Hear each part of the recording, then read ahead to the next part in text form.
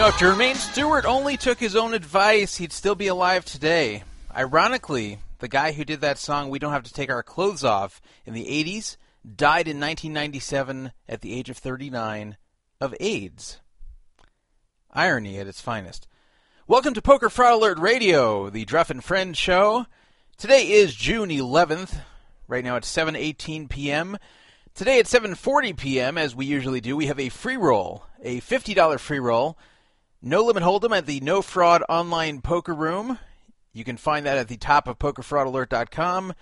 Register for a free account there and enter the free roll. To qualify for the free money, though, you have to have a registered account on the Poker Fraud Alert forum dated January 1st, 2013 or before. If you don't have an account dated January 1st, 2013 or before, you can email me, dandruff at PokerFraudAlert.com, or PM me on the forum, DanSpaceDruff, and tell me how long you've been listening. Tell me what you've liked about the radio show, what you don't like, what you like about the forum, what you don't like. Convince me you've been around and haven't just shown up for the free roll. If you've been around, I will give you an exception that is good for the rest of your life, or at least the rest of the site's life, to qualify for the free money. You only have to do this once, and if I approve you, you're in.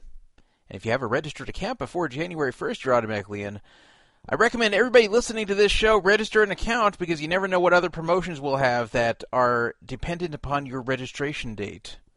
So, we may have promotions in the future, giving away money or prizes, and I might have a hard rule that if you don't have an account here by a certain date, you don't qualify. So make an account here. It's easy.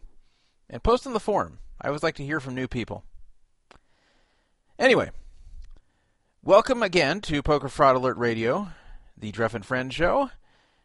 Will I have a friend with me tonight? I might. China Maniac, who's the most common friend to join me here, said he might be able to make it. Let's see if he's even online right now. I don't see him, but if he appears, he's definitely welcome to join.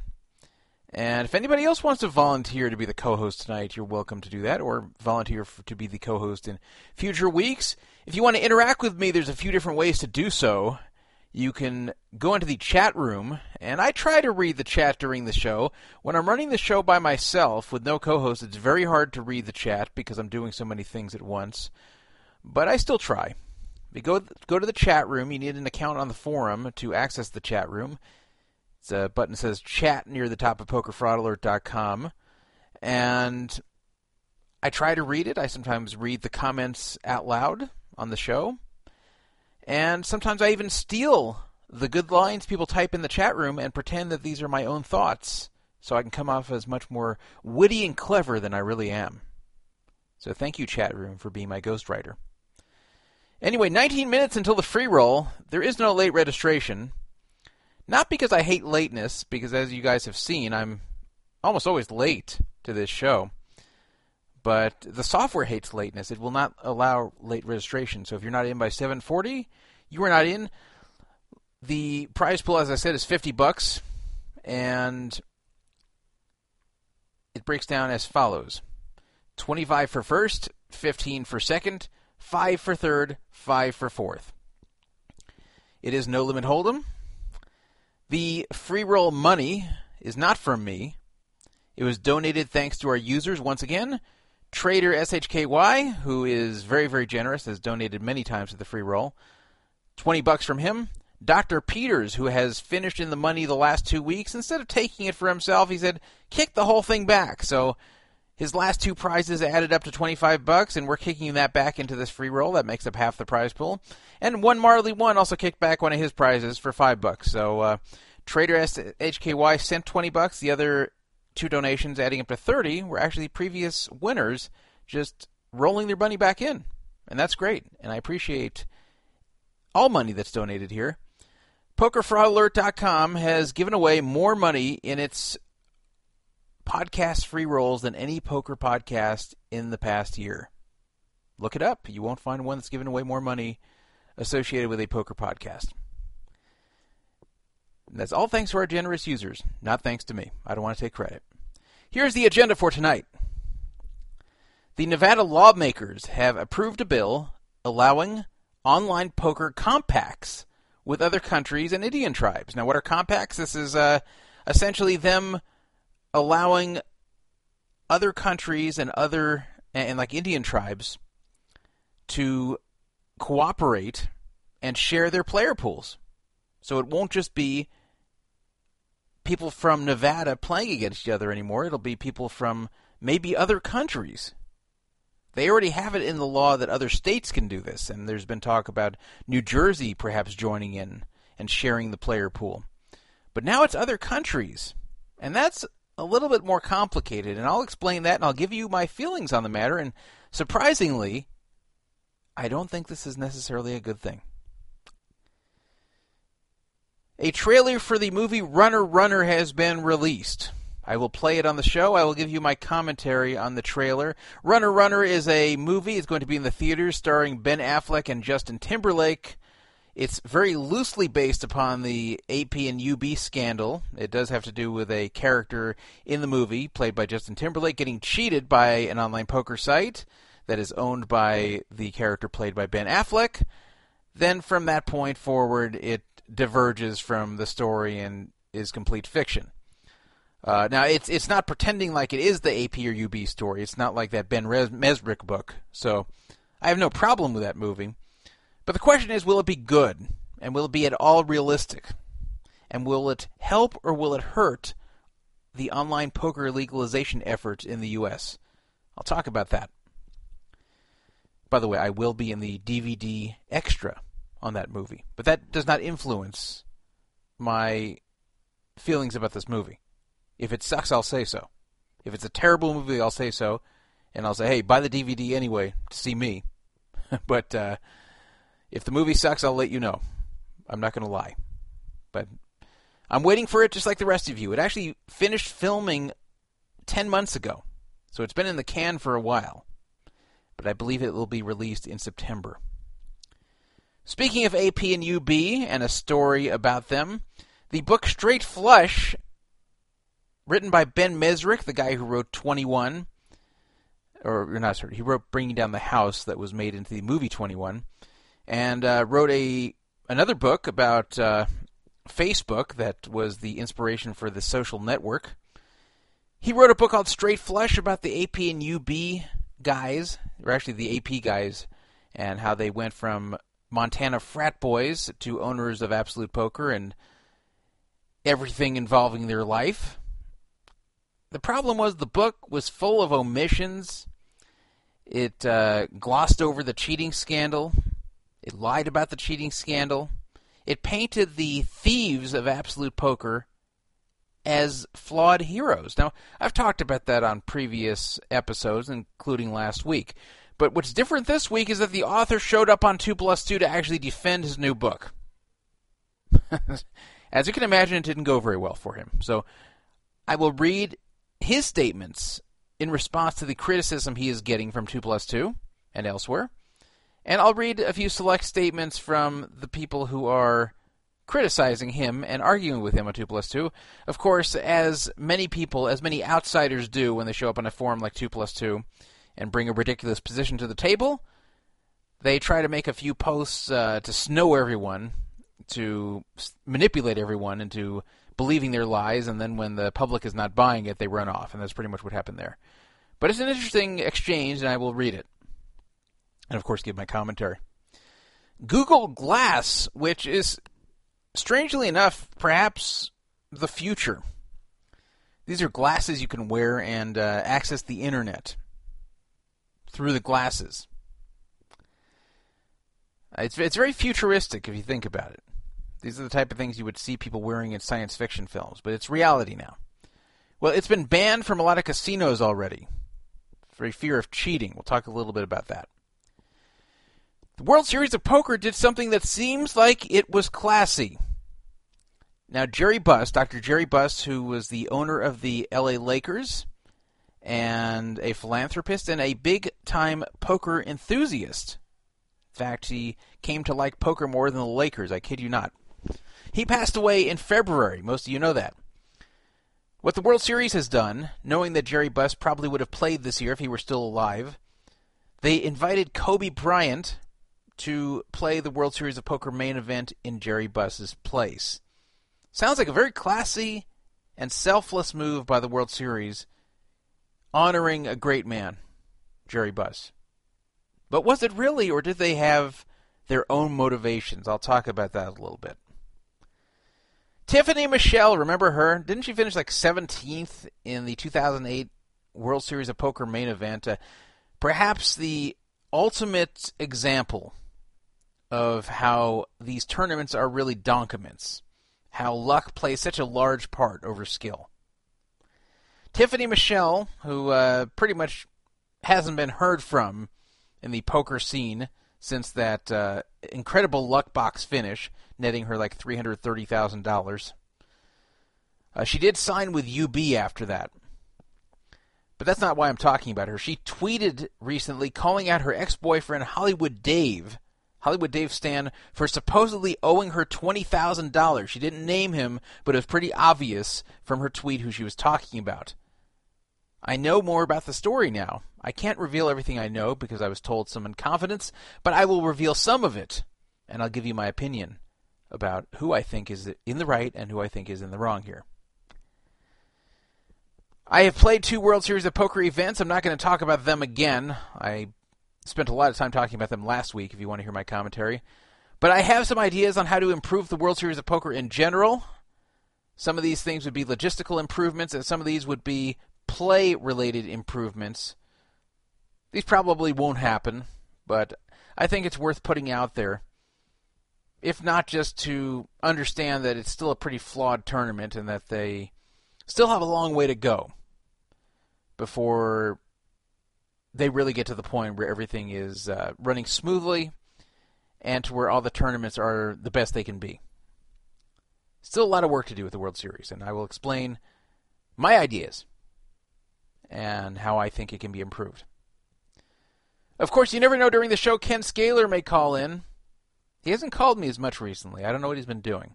He called me a few days ago, but if he does, I will stop everything and put him on because there's no calling him back because he actually calls from payphones. He's one of the few Americans who's still using payphones. He's saying he'll get a cell phone soon, though. I really hope so we can call him and make it a regular appearance on the show. So that's the agenda tonight. If you want to call in, phone number 775-FRAUD-55, 775-372-8355. Make sure to show your caller ID by dialing star 82 before calling the number, or just show your caller ID through whatever option you need to choose on your cell phone or whatever way you're calling me. You can also call the Mount Charleston phone number if you want to call a 702 number rather than 775. 702-430-1808. That is my Mount Charleston phone. It's an old 70s phone that sits on top of the mountain, Mount Charleston, a real place in Nevada, about 45 minutes away from Vegas. Snows there every year. You can ski on there. Not right now, of course. 702-430-1808 forwards right to me in whatever secret location I currently am. So you can call that number or the 775-FRAUD-55 number. Either will get through to me. And provided I'm not in the middle of a rant, I will take your call, and we can talk. And I encourage phone calls. Though if you're too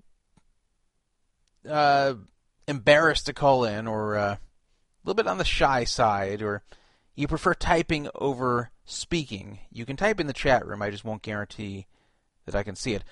Bubbles asking in the chat room, can anyone call collect? Is that an option these days? Well, collect calls are an option, but I don't think that you can even call me collect on these phone numbers. I don't think they have that capability to be billed collect. But if you do call me collect, I won't accept.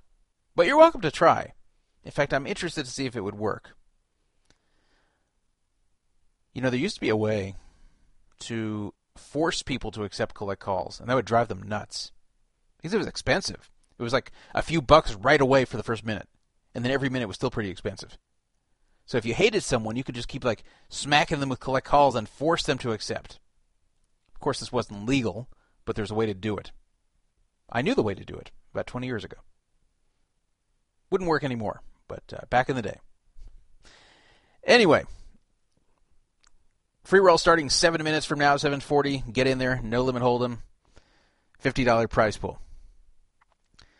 Let me get to the first topic, and of course, if China Maniac appears, we will put him on the show.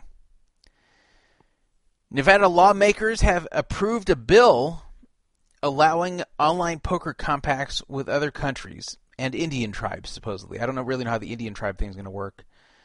Because basically, right now, you can play legalized U.S. online poker, but you have to be physically standing in the state of Nevada. It doesn't matter where you live. It matters where you are. So if you live in Nevada, but you're somewhere else, you can't play. If you don't live in Nevada, but are in Nevada at the moment, you can play. And if you live in Nevada and are in Nevada at the moment, you can play. Just very simply put, if you're standing on Nevada soil, you can play online poker legally. If you're not, you can't. And they have various methods to attempt to be able to tell if you're really in Nevada. They do it by both your cell phone and your IP address. Now, there's only one running Nevada online poker room right now, and that's Ultimate Poker. We've talked about them before on the show, run by Station Casinos. I've played a little bit on there. I'm up a few $100. No big deal. Haven't played very much, to be honest. But WSOP.com, run by Caesars, the official World Series of Poker site, is going to be offering real money online poker, again, to only people physically in Nevada. For whatever reason, they're not offering the games right now. I don't know if it's because they're not ready or if they're waiting until after the World Series. Someone came up with a theory, I think it was Steve-O on our forum, that the reason they're waiting is because they don't want a big boom of players during the World Series and then the whole thing to fall off when people leave and make the whole thing look like a failure. So he actually thinks that they want it to start slow, so there isn't a big letdown when everyone goes back home after the World Series, which is very possible. This is just a theory, of course. This is not necessarily the truth, but I could believe that. But whatever reason, it's not going to start for a number of weeks. But when WSOP.com goes online, then that'll pretty much crush Ultimate Poker, I think, because I think people are going to trust WSOP.com a lot more. And, of course, they have a lot better marketing behind it. But still, if it's only people physically in Nevada, there's a few problems. Number one problem, not enough people. There just are not enough people in the state of Nevada. Even if you count the tourists, there just are not enough people there to play. You need a very, very large pool of people to have an active online poker room. Nevada just does not have a very large population. And as far as the tourists go, I think a lot of them are not going to play online poker. Most people do not travel to Las Vegas to sit at a computer and play online. They travel to Las Vegas to play at the tables, to play slot machines, to play video poker, to go to clubs. They don't travel to Las Vegas to sit in their room and play on a computer. It's just something that people aren't going to do. A few will, but it's not going to really be a major source of players, except during the World Series where you have a lot of people who are poker players that would want to do this. But that brings me to my second point. The second problem with a Nevada-only online poker room is that you'll have too many pros and not enough fish. You never want a situation where the pros vastly outnumber the fish. And to be honest, 5 pros and 1 huge fish in a game may sound like a good game, but it's not. It's really not a good game, and there's a lot of variance to it because you're going against 4 of the 5 players who are very good, maybe better than you. And, of course, the fish can get lucky, too, and sometimes just win. So not only do you have to beat the non-fishy opponents at the table, but you have to outrun variance, too. I'm not saying you can't beat those games. They're just not that good. It's hard to really show a consistent profit at those types of games. So you really want a lot of fish for profit on an online poker site to be viable. And Nevada is always going to have a lot of pros in their online rooms, a lot more than other states would, a lot more than if a federal room existed. I remember when I was on PokerStars and someone would sit at the table who I didn't know, I would look at their city, and it would often tell a lot about them. If they were from Los Angeles or Las Vegas or somewhere in Atlantic City or that general area, I would usually think they were good because they lived in a place where live poker was typically available, and they probably became fairly good. Same with people from Minnesota, same with people from Vancouver and Toronto, but for a different reason. Same with people from Northern Europe, but again for a different reason. Now, of course, there were exceptions, but what I wanted to see was people from places like Oklahoma or or Michigan, Ohio, Florida. That's where I was looking for, to find the people from those places, because those typically weren't the good players. You didn't want people who were from a major area of poker, where poker is popular, where you have a lot of pros living. So Nevada, you have a lot of pros living there. And even if they're not pros, you have a lot of decent players living there, who may be semi-pros or just good amateurs. You just won't have enough fish in Nevada. And the majority of fish that you're going to find in Nevada are tourists who probably aren't going to want to play online. So for these rooms to be really viable for the pro player to use, you need other states to join in. One, to make it active, and two, to hopefully introduce more fish into the environment. New Jersey has expressed interest in joining. California has expressed some interest in running online poker, and that'd be huge if California joined. Unfortunately, right now, California seems to want to run their own room and not join anybody. And even that is a while away from occurring. Nevada already approved a bill that allows cooperation with these other states. Now, there are no states cooperating with them yet, but their law allows it now. But what their law did not allow up until very recently was for them to have agreements with other countries. But now it does. Now they passed a law, they approved a bill, allowing these so-called compacts with other countries and with Indian tribes.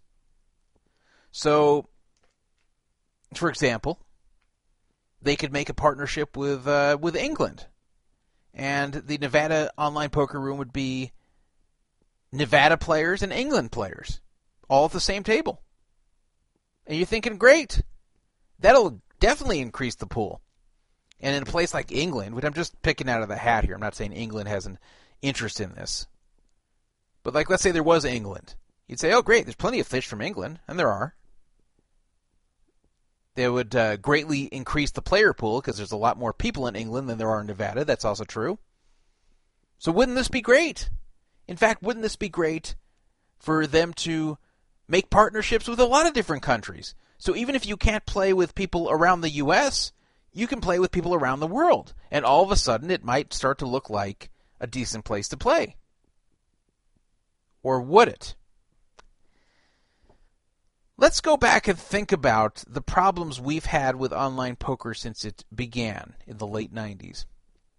The biggest problem, the reason this site exists, PokerFraudAlert.com, has been fraud and cheating and stealing. Full Tilt stole hundreds of millions of dollars from us, a site that we all trusted and thought was rock solid.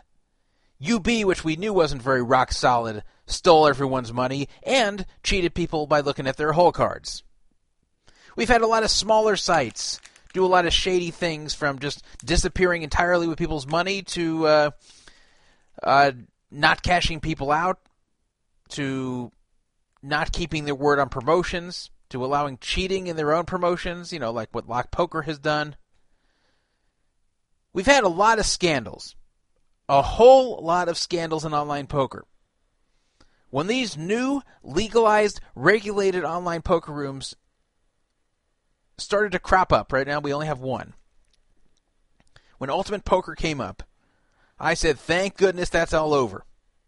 Thank goodness that if we ever have another Russ Hamilton, he will go to prison. Thank goodness if we ever have another Scott Tom, his assets will be seized and the players will be made whole.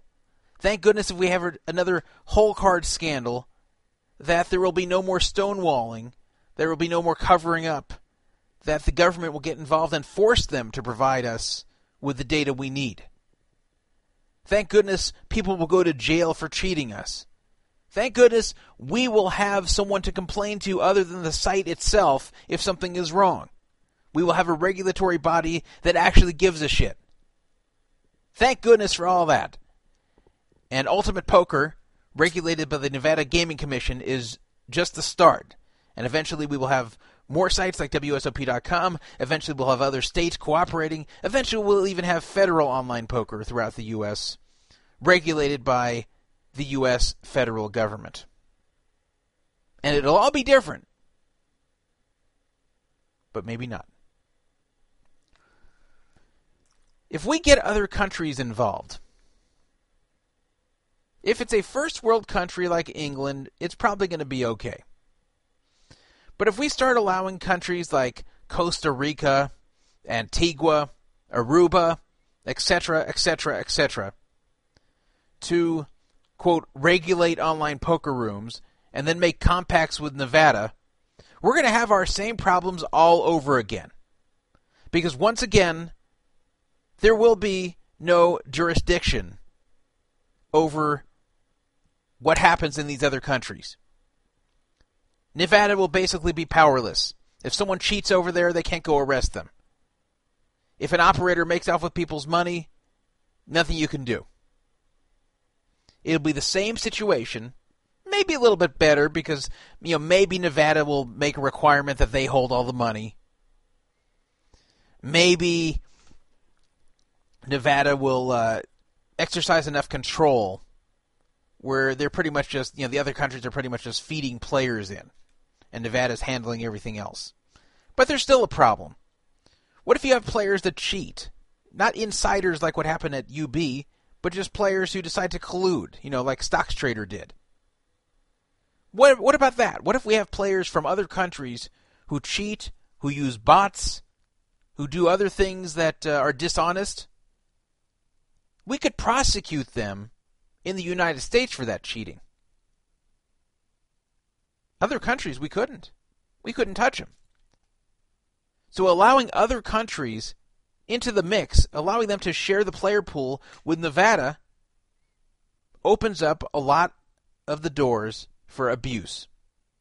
And that's what I'm afraid of. And as much I would like some fish from some of these small countries to be able to play, as much as I'd like a large player pool as possible, I just don't feel comfortable right now after all that's happened to allow other countries to join the mix with the legalized Nevada poker rooms. And of course, I'm assuming a lot here. Maybe Nevada won't control everything. You never know. You never know who will control what, who will have power over whom. Hell, the Nevada rooms could end up being skins of the international rooms, and people could get screwed all over again. It's a disaster waiting to happen. We should not have any compacts with any other countries unless they are first world countries with a history of going after fraud. That means no Costa Rica, no Antigua, no Aruba, none of that garbage. Something like England, fine. Something like France, fine. But none of these little island countries that are only doing it for the money and don't give a crap if someone cheats. It's going to be the original situation all over again. And perhaps even worse, because people will be playing with a false sense of security that it's being regulated by their state or U.S. government, not knowing that people in foreign countries could be doing things with little to no consequence if caught. That's my feeling about that. 775-FRAUD-55, 775-372-8355, 702-430-1808 if you would like to call in. Reading the chat room. People asking, what about Nigeria? Exactly. What about Nigeria? Someone saying in chat, Dreff only approves of white-controlled countries. No, that's not true.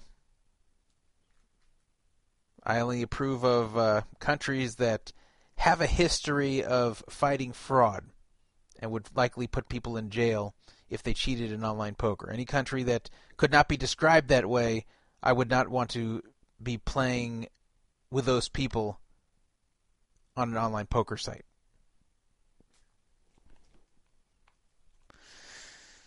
So, let me move on to the next topic. You can chat in the chat room with me if you want to interact with me that way. I already have plenty of people talking to me in there. Trying to keep up with it as much as I can, but, when I'm ranting by myself, it's only so much I can do. I'm not Superman here. So, the movie Runner Runner is coming out in September, I believe. It is a movie that is loosely based on the AP and UB scandals. And when I say loosely, it means the very beginning is based on it, where there's cheating going on an online poker site based out of Costa Rica. And a kid gets cheated and figures it out. And then from there it diverges into a completely fictitious story, which is fine. This is not meant to be any kind of historical recounting of the situation. It's just a fictional movie, a thriller. So I have no problem with the plot deviating so much from what actually happened at UB and AP. It's not supposed to be that story, just inspired by that story. Starring Justin Timberlake as the kid who gets cheated, Ben Affleck as the owner or CEO or whatever of the cheating poker site. And then there's a twist to it where I guess the kid joins forces with the Ben Affleck character and gets greedy, and then the FBI busts him and tries to make him into an informant. You'll hear the whole thing in the trailer. If you don't want any spoilers, then don't listen. Just tune this part out. The movie's coming out, I think, in September. It was finished with its filming in August of 2012, so it's been done for a while. I got a call a few months ago from a company in Hollywood that makes these documentaries and little DVD extras, and they said that they were paid for, Fox paid them, it's a Fox film, that Fox paid them to do a DVD extra on the real story of online poker cheating, which I'll give Fox credit for this. I mean, it's nice that they're going to include that in the DVD, that they want the actual story about online poker cheating to get out there. Once you watch the fictional story, that you can learn about what's really been happening. And they asked me if I wanted to participate, and I said sure. They didn't pay me. But whenever I have an opportunity to tell the truth about what's been going on in the world of online poker and call out the cheaters and call out the companies that cheated us, I want to do it. I want to get the truth out there. I don't care if I get paid. I mean, it would be great if they paid me, but the truth, if I told them I wanted to get paid, they'd call someone else. So instead, I said, okay, I'll come down there. I came down to their Hollywood studio, which was right there in the heart of Hollywood, right where all the tourists go. The Hollywood Walk of Fame, Hollywood and Highland is right over there. Right in front of the Mann's Theater, in fact. Right across the street from it. So I went up to their studio, and they were very nice, and we did a 45-minute interview. I'm sure they're going to cut it up and only put a few minutes of me on there, but they told me I'll be in it, the DVD extra of Runner Runner. But here's the actual movie, which I'm going to go see both because it's about a cheating scandal in online poker and because I'll be in the DVD extra. So I will go see this in September. And I'll give you my honest opinion of the movie when I see it, and I'll play the trailer right now and give you my honest opinion of the trailer, which I promise you is not influenced at all by the fact that I'll be in the DVD extra. The following preview has been approved for appropriate audiences. What the hell does that mean? The following preview has been approved for appropriate audiences. What does that even mean? Well, who are the appropriate audiences? Like, if you're not the appropriate audience, how do you know when you're about to watch the trailer? They used to have, like, a PG or an R or a PG-13 or whatever on the trailer, so you knew to get your kid out of the room if the trailer was inappropriate for kids. But it's been approved for appropriate audiences. What the hell? All right, let's go on.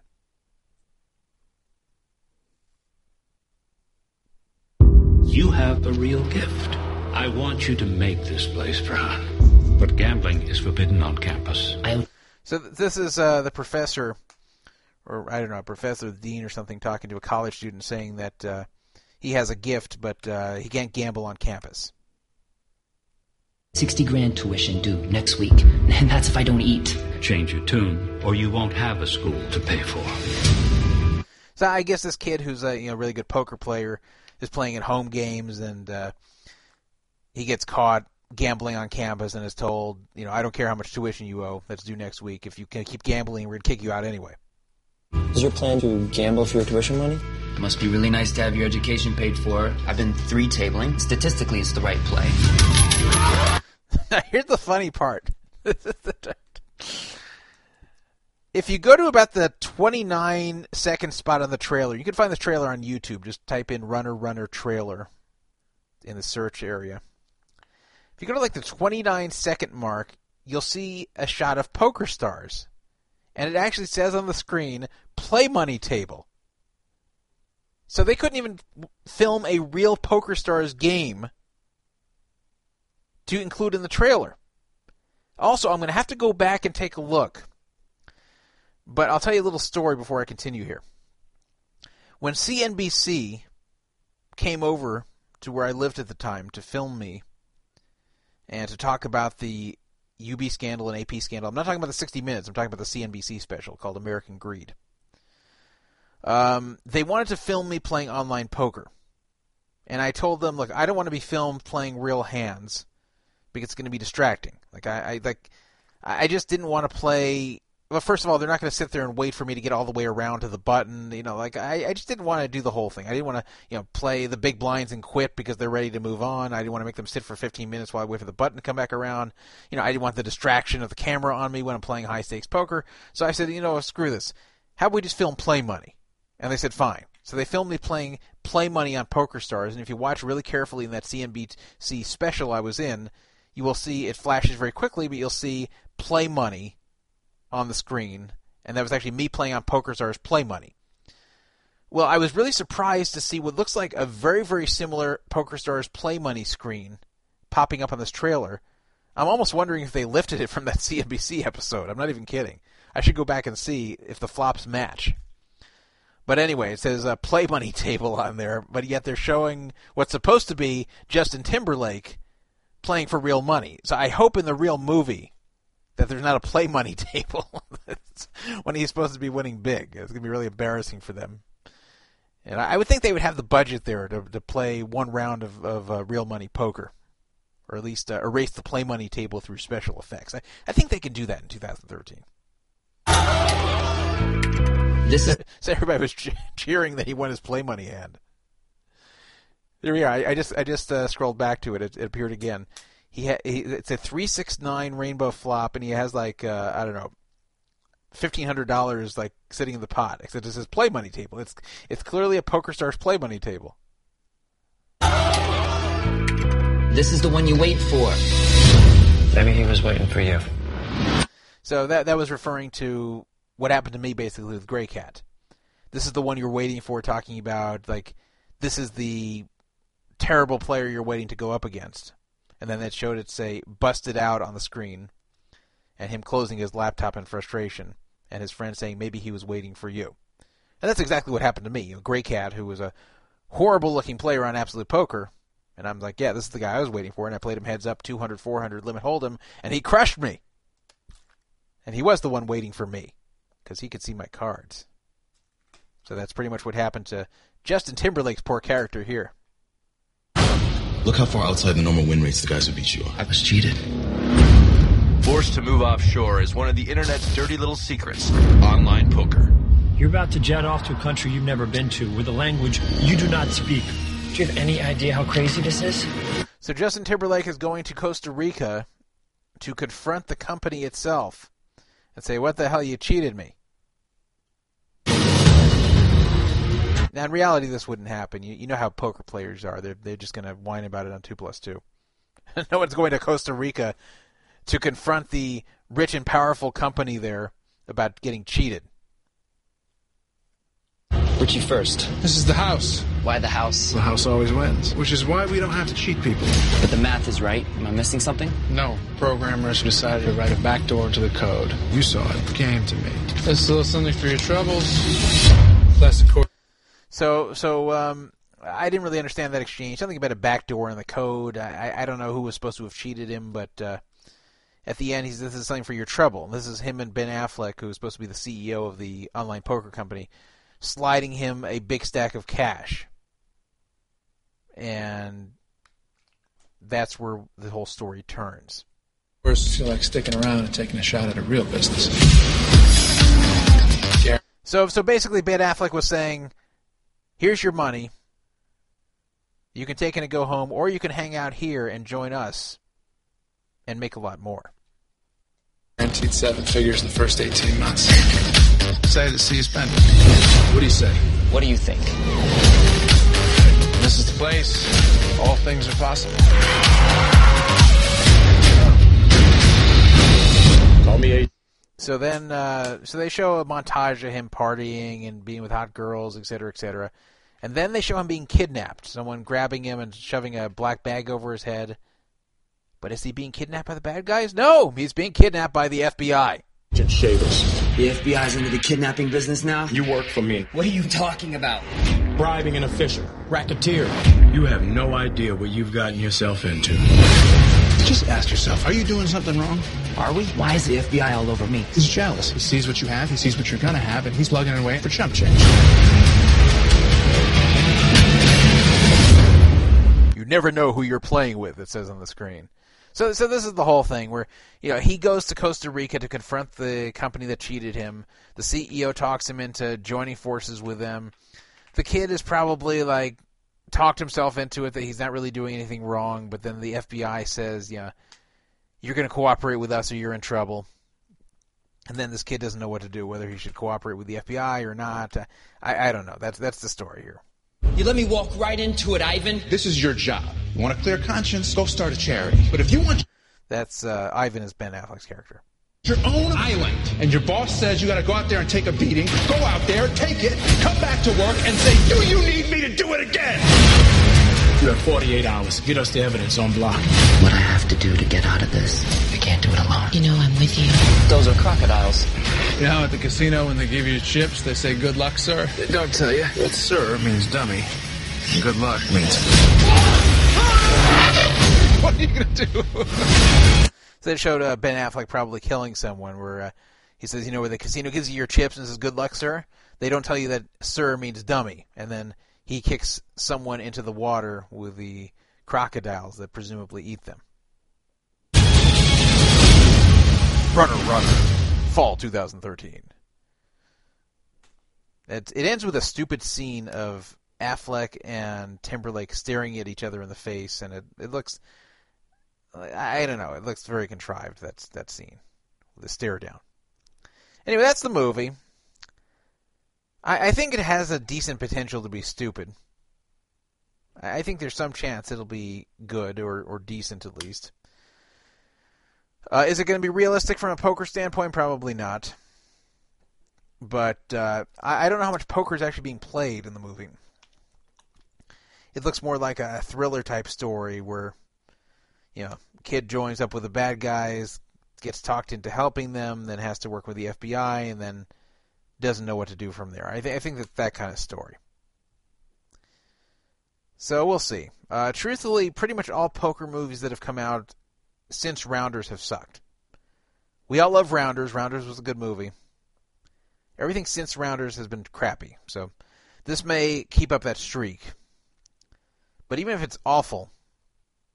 I will still watch it, and I will still. They're sending me a copy of the DVD. That was my that was my one form of pay. Is they're sending me a free copy of the DVD, so I won't have to buy the DVD.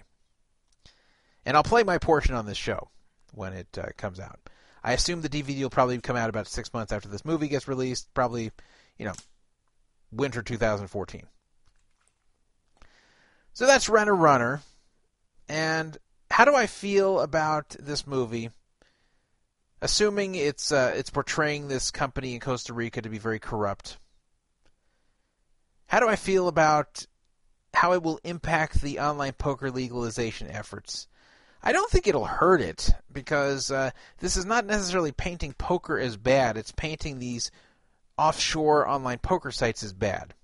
And I don't want to see those offshore online poker sites get licensed. I want to see the licensed sites be those that belong to American companies. So, I think that's basically been the whole argument the whole time for legalization, is that we need it here to protect the American citizens from being cheated. We need regulation, we need legalization, so people can play poker safely. so people can play poker without getting ripped off. And so if they do get ripped off by some chance, that there's some consequence and some recourse against the ones who did it. Because the old way, there wasn't. You don't see Howard Lederer in jail. You don't see Russ Hamilton in jail, do you? Under the new system, under the legalized and regulated system in the U.S., they would be in jail. And their assets would be seized. There'd be a lot more power to give these people their comeuppance for what they did. And a lot more power to prevent these things from happening in the first place. So, if anything, I think this will underscore the need for legalized online poker and show how shady these rooms offshore really are. But at the same time, it really won't be news to anyone who's paying attention. So I don't think it'll really affect either way the online poker legalization argument, but it couldn't hurt, and it keeps the subject of online poker on people's minds. It's nice to see online poker movies coming out into the mainstream in late 2013. That's what we need. We need people to still remember poker. We need people to remember online poker. We need this to be an issue that gets pressed by the general public. That's the only way that legalization will really happen. So I think it's only a good thing for something like that to come out. Some people are talking about BetRace Fold. That's a different story. BetRace Fold is a documentary about some successful online players.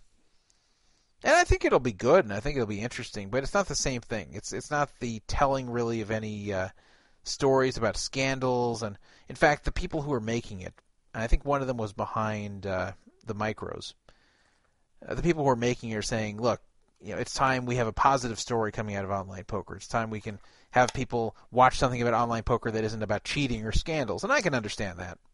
I can understand doing a positive piece about online poker, and that will only help the poker community. And, I have nothing against BetRace Fold. I think it might be a quality project. I'll have to see when it comes out in a few weeks. I think it comes out June 30th. But I don't consider that actually a movie. It's more like a documentary. And I have a feeling it will not be done with the same sort of budget or professionalism that a theatrical movie would be. I mean, I don't think it'll be totally amateur hour, but I don't think it'll have the production value of, say, Runner. But they're two totally different things. It's comparing apples and oranges. So, let us move on in the agenda here. If you're in the free roll, good luck. Started about 25 minutes ago. Let's move on to talk about another Ben, but not Affleck, and not my son, but Ben Mesrick, who wrote the book Straight Flush about the AP guys, a very despicable book that changes the whole Absolute Poker story from one of cheating and stealing to one of enterprising young entrepreneurs who took a chance and eventually went down because of the intrusive U.S. government that persecuted them and destroyed the business of these poor, well-meaning heroes. Flawed, but well-meaning. Flawed, but fun-loving. Heroes. Scott Tom. Hero. Oscar Hill Tatum. Hero. Brent Beckley. Hero. AJ Green. What kind of a hero? No. They're not heroes, they're thieves. They're cheats. They are enemies of the poker world. There should not be a book coming out that glorifies them. There should not be a book that pretends like it's telling their story when in reality it's telling the story that these cheaters and thieves want you to hear. It would like be publishing a book that Bernie Madoff contracts as someone to write about his life. They write about Bernie Madoff and how successful he became, how he built up his business, all the great things he did with his life. And then at the very end saying, oh yeah, there's a little footnote. He did cheat a few people, but that's another story for another person to tell. This book is about the triumphs of Bernie Madoff in his life and all the innovation that he brought to the financial world. It's pretty much the equivalent of that. So, I've talked about this book over the last few weeks, and this is what I encourage everybody to do, first of all. I want to encourage all of my listeners, and I'm going to do this too. I haven't done it yet, but I'm going to do it too. Go to Amazon.com and search for this book. It's called Straight Flush. And what you need to do is two things. Number one, rate it 1 star. You don't need to buy it. You can rate it without buying it. So rate it 1 star, which is the worst rating you can give it. And don't just rate it 1 star, but actually post why you're rating it 1 star, which is very simply, it's a lie. It's a lie that's attempting to paint itself as the truth. So it's not like Runner, which is taking a real story and using it as an inspiration for a fictional story. This is a story that purports to be real, but is actually a complete lie. It's actually turning the truth completely on its ear. It's making thieves and cheats into heroes. So write that. Write some form of that. Whatever your true opinion is, write that. Don't write my words. And give it 1 star. But don't stop there. Go find all the other 1-star reviews and rate them as helpful. Because when you do that, then when people go to buy that book, those helpful reviews will show up first. So the more helpful votes the 1-star reviews get, the more they will show up when people go to buy that book. And my hope is, with the community doing this, with the community hammering this thing with 1 stars, and giving helpful votes to the 1-star reviews, that the average Joe going to buy that book will go, whoa, what is this? Look at all the 1 stars. What the hell's going on here? Oh, crap, this guy is actually glorifying cheaters and thieves? Well, screw this. I'm not buying this book. Screw this asshole. I'm not buying this. That's what I want to see happen. I want to see the general public get woken up by these reviews, and both knowing the true story and not buying that book and not supporting Ben Mesrick for what he did.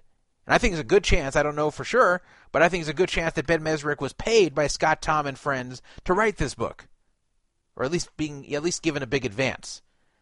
There's some reason why he was so pro AP founders in this book and glossed over the cheating so much. So definitely go do that on Amazon and anywhere else where that book sells online. It'll really be effective too. This is not just a stupid thing. It's not like writing a petition where you're saying, "Oh, why does 1 vote matter? Why does one signature matter?" This actually will matter. You get a number of 1-star reviews on there. Like if we get 100 1-star reviews, which isn't that much if you think about it, that will destroy this book. That will really destroy the sales on Amazon. That will dominate the review list. Just 100 1-star reviews right now will really dominate it. So, in fact, I'm going to go there right now as we're doing the show. As usual, I'm producing the show while I'm doing the show. So I'm going to Amazon.com. I'm going to type in Straight Flush. And here we are. It's already been discounted down to $19.60. It was list price $27.99. So right now it has, it looks like about 2.25 stars, which is great. We need to get it down further. But see, here's the distribution. There's only 22 reviews so far. So this is what I mean. Can you imagine if we get 100 1-star reviews here? That's going to kill this thing. So we have 2 5-star reviews, probably Ben Mesrick and his dad. 5 4-star reviews, 2 3-star reviews, 3 2-star reviews, and 10 1-star reviews. So here are some of the, quote, most helpful reviews. These are just like when you scroll down, these are the reviews you see first. And this is what I'm looking to see, where just everyone votes that these are helpful, and these always show up first. Fiction. Next one. A book full of lies with actual truth and a lot of total BS. Next one. A gigantic literary fraud. That one's written by Haley Hintz. And I won't bother to go on. Total fabrication, a book of fiction. It should be illegal to print this many lies. So, a Straight Flush in the toilet. Could have been much better. So this is what I want to see. But more of this. I want to see 100 1-star reviews. You see, there's only 22 right now. Imagine what 100 more 1 stars would do. It would kill this damn thing. So that I'm going to go do this myself when the show's over. I'm going to write my own terrible review of this book, and I encourage everybody else here to write their own terrible review and vote helpful for all the 1-star reviews. Let's tear this book to the ground. Let's do what we can to where this thing does not sell, and to where the actual truth gets out. Anyway, that's not what the main point of this segment, though I wanted to get that out. Thought that was a great idea. Ben Mesrick showed up on 2+2. I'm surprised about this. I thought he was probably reading it, but I didn't think he would actually acknowledge it because, they're right. 2+2 is saying what I'm saying. They think this is despicable. They think this is the rewriting of history, probably because he was paid to do so. This is the glorifying of criminals, changing their story. So how does the author, who knows he's full of shit, going to come in there and defend himself with an audience that is totally unsympathetic to him? But he tried. So sometimes these guys, they get such an ego that they really believe they can show up somewhere on 2+2, they can post their bullshit, and they think the whole crowd will fall for it. They think the whole crowd will go, oh my God, Ben Mesrick is blessing us with his presence. The guy who wrote Bringing Down the House, the inspiration for the movie 21, and the guy who's the inspiration for the movie, his story for the movie The Social Network, he is posting on 2+2. Wow, we've got to kiss his ass. Wow, whatever he says, we're going to believe. No. People don't fall for that. People are like, no, you're full of crap. You're a liar. You're glorifying criminals. You're a piece of shit. So, of course, he ran away once it became clear that no one was buying what he was selling. But here's what he wrote. This is about 10 pages into the thread. Okay. Been following this thread since the beginning. Some very interesting conversations, and certainly everyone is entitled to their opinion. I went into this book knowing there would be a fair amount of controversy when it came out, not unlike my Facebook book. There are multiple sides to the story, and I'd chosen to come at it from the direction that the most intrigues me, which may not be the direction that everyone out there wants this book to be written from. So he's acting like there's two sides to every story. Like Scott Tom may have been unfairly accused. He may have actually been a decent guy, and it's about time we hear from the other side. No! It was very clear from all the evidence that came out that Scott Tom was guilty, that Oscar Hill Tatum was guilty, that Brent Beckley was guilty. These guys were stealing from the community, first by looking at our hole cards, and second by just stealing all the deposit money and running off with it. They're guilty. I mean, there's no two ways around it. That's it. They're guilty. They may not be guilty in a court of law yet, but they're guilty. So there's not another direction to come from. The only other direction there might be to come from is to interview these guys from the position of, I know you're guilty, why'd you do it? Not to tell their story in a positive light. Anyway, going on. However, as author, my goal is to go inside a story and see it through the eyes of the people who were there, to try to tell it as a thriller from the point of view of the characters themselves in as true a fashion as my research, which involves hundreds of hours of interviews with the people themselves, thousands of pages of court documents, and whatever else I can find, allows. Now, this is ridiculous. Hundreds of hours of interviews with the people themselves. Yeah, sure, if you're going to interview Scott Tom, what's he going to say? Yeah, I cheated? Yeah, I'm a piece of shit? Yeah, I'm a thief? No. Of course he's going to make excuses and tell lies and blame the U.S. government. Going through court documents, the court documents were not about the cheating. The court documents were about the illegal payment processing, the illegal online poker being offered. But that's not what everyone's concerned with. What everyone's concerned with is both the stealing of the money and the super using. And that's not really in the court documents. So thousands of pages of court documents, that's not going to really tell the most important part of the story. There's two really important parts of this story, neither of which are very much covered in that book. And that's the theft of the deposits and the looking at people's hole cards and cheating their own customers. Anyway, moving on. The only agenda I have, he writes, is to tell this true story in an entertaining, enjoyable fashion. He keeps saying true story because he wants you to know this is the truth. People who read my books understand what they're getting into.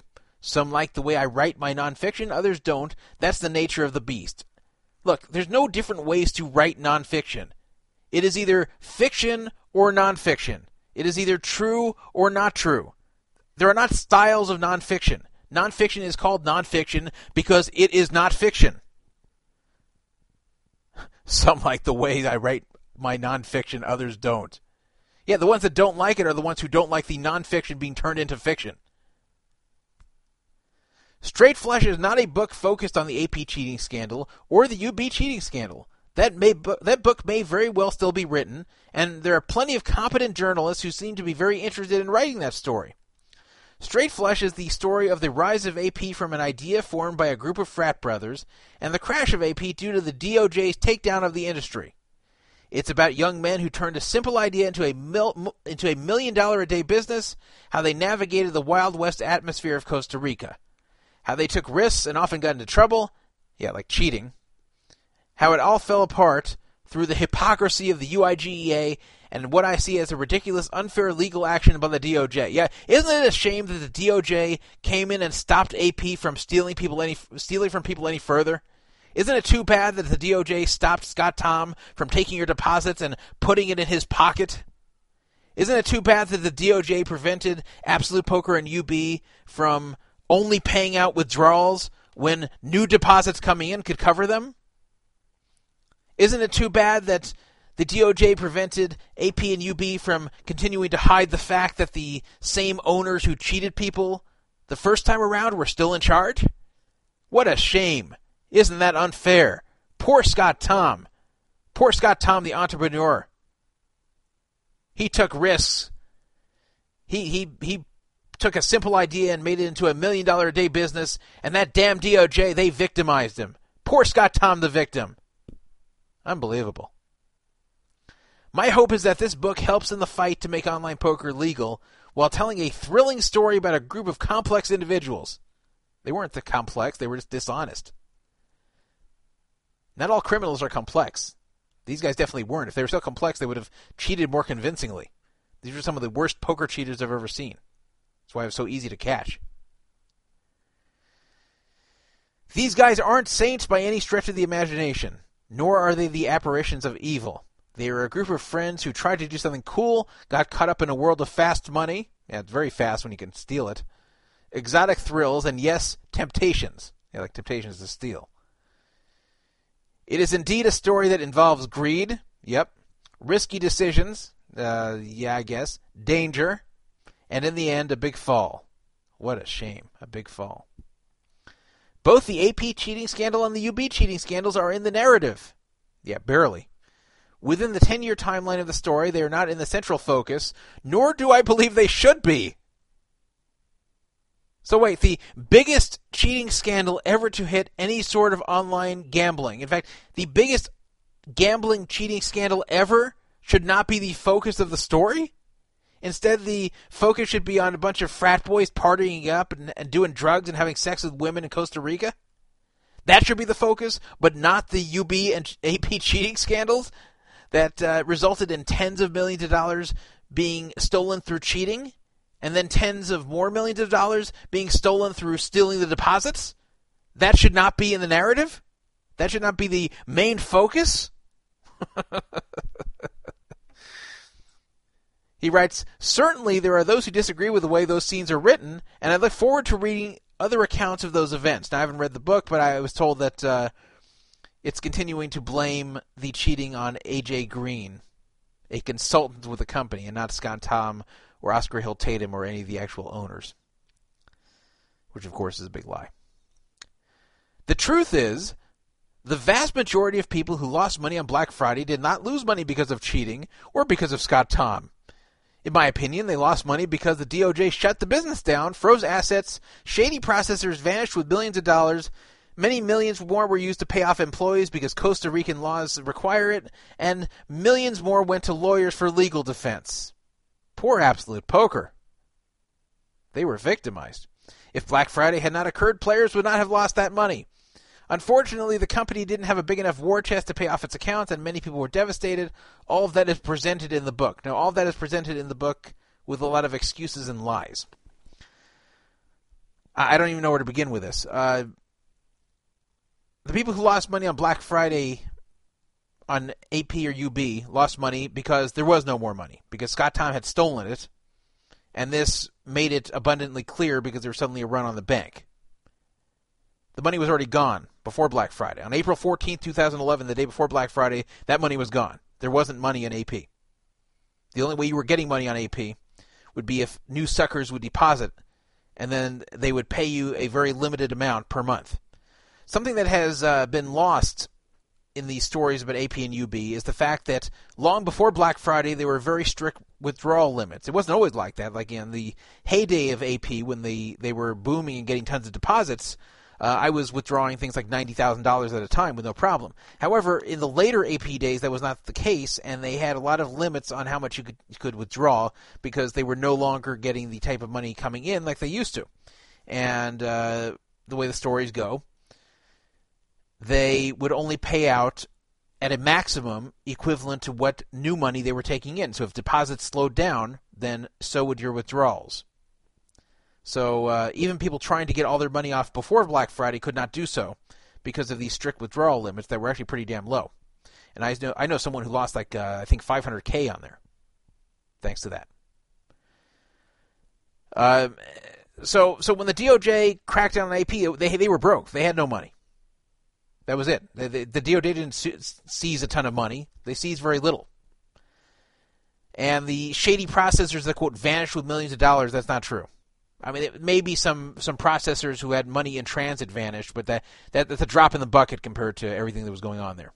That could not be used as an excuse for why people did not get paid, nor was the paying of the employees their final salaries, nor the fact that they had to pay lawyers. They just stole all the money.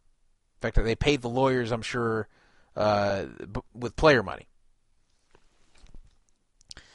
There's no way around this. Player money should be player money. If the DOJ seized it, where is it? The DOJ has said they really didn't seize money. If they seized money, it was very, very little. They did not seize any significant money. The processors, I mean, how much could the processors be holding? The processors are only temporarily holding the money. They're holding the money going in. They're holding the money going out. They're not holding the money that AP should have in the bank for all the players. So where'd all that money go? How did all that money disappear? DOJ didn't get it. The processors had no access to it. Where'd the money go? The money went to Scott Tom. The money went to Oscar Hill Tatum. That's where the money went. And, of course, he's ignoring that. He finishes off by writing, "In any event, I appreciate the discourse. I'm fascinated by much of the research that those on this blog have done into the cheating scandals and in the storyline. Look forward to continuing the debate about online gambling as the story works its way farther and farther into the mainstream." Ben, it's been in the mainstream for 5 years. 6 years now, actually. It isn't working into the mainstream. It's been out there.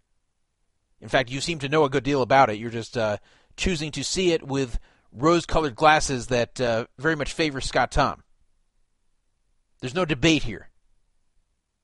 These things have been proven over and over. Even if not in the court of law, they've been definitely proven with all the evidence presented. Only an idiot would think otherwise.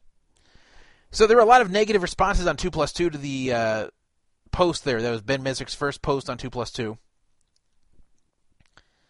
And here's a sample of one of the responses that I thought summed it up pretty well. This is by a guy named Eric Stoner. I don't know if this is his real name, but Eric Stoner wrote the following. "Ben, you didn't have money stolen by these operators. This is where the outrage is coming from.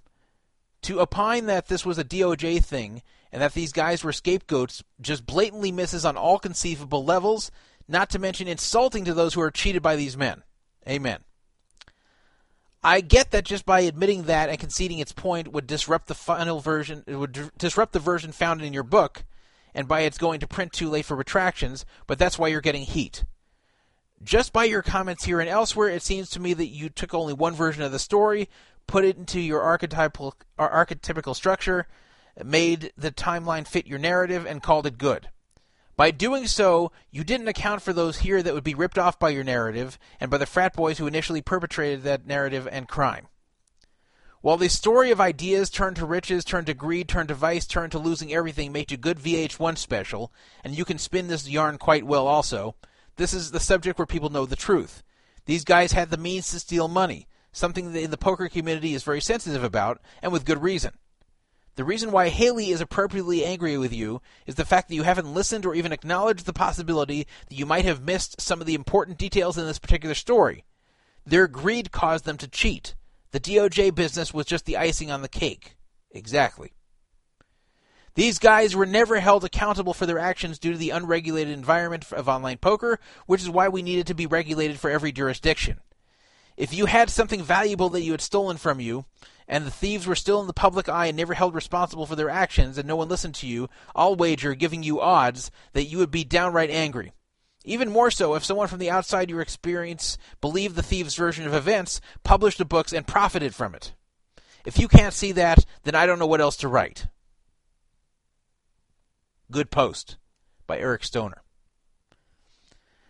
So Ben Mesrick read posts like that of Eric Stoner and others who wrote very similar sentiments up on 2+2 and responded with the following nonsense, and then vanished into the night. Probably never to be seen again. On 2+2, that is. Okay, lots of posts. Too many to try to respond to right now, but first off, let me start by saying I agree with many of these points concerning the end game at AP and UB versus PokerStars. In the book, I think it's clear, though many of you seem to disagree, that Black Friday left the players devastated because the business, due to prohibition-like persecution, so again, AP was being persecuted. They weren't persecuting us, they were being persecuted, was being run using overseas shady payment processors with no regulations protecting player money. Yeah, from your friend Scott Tom.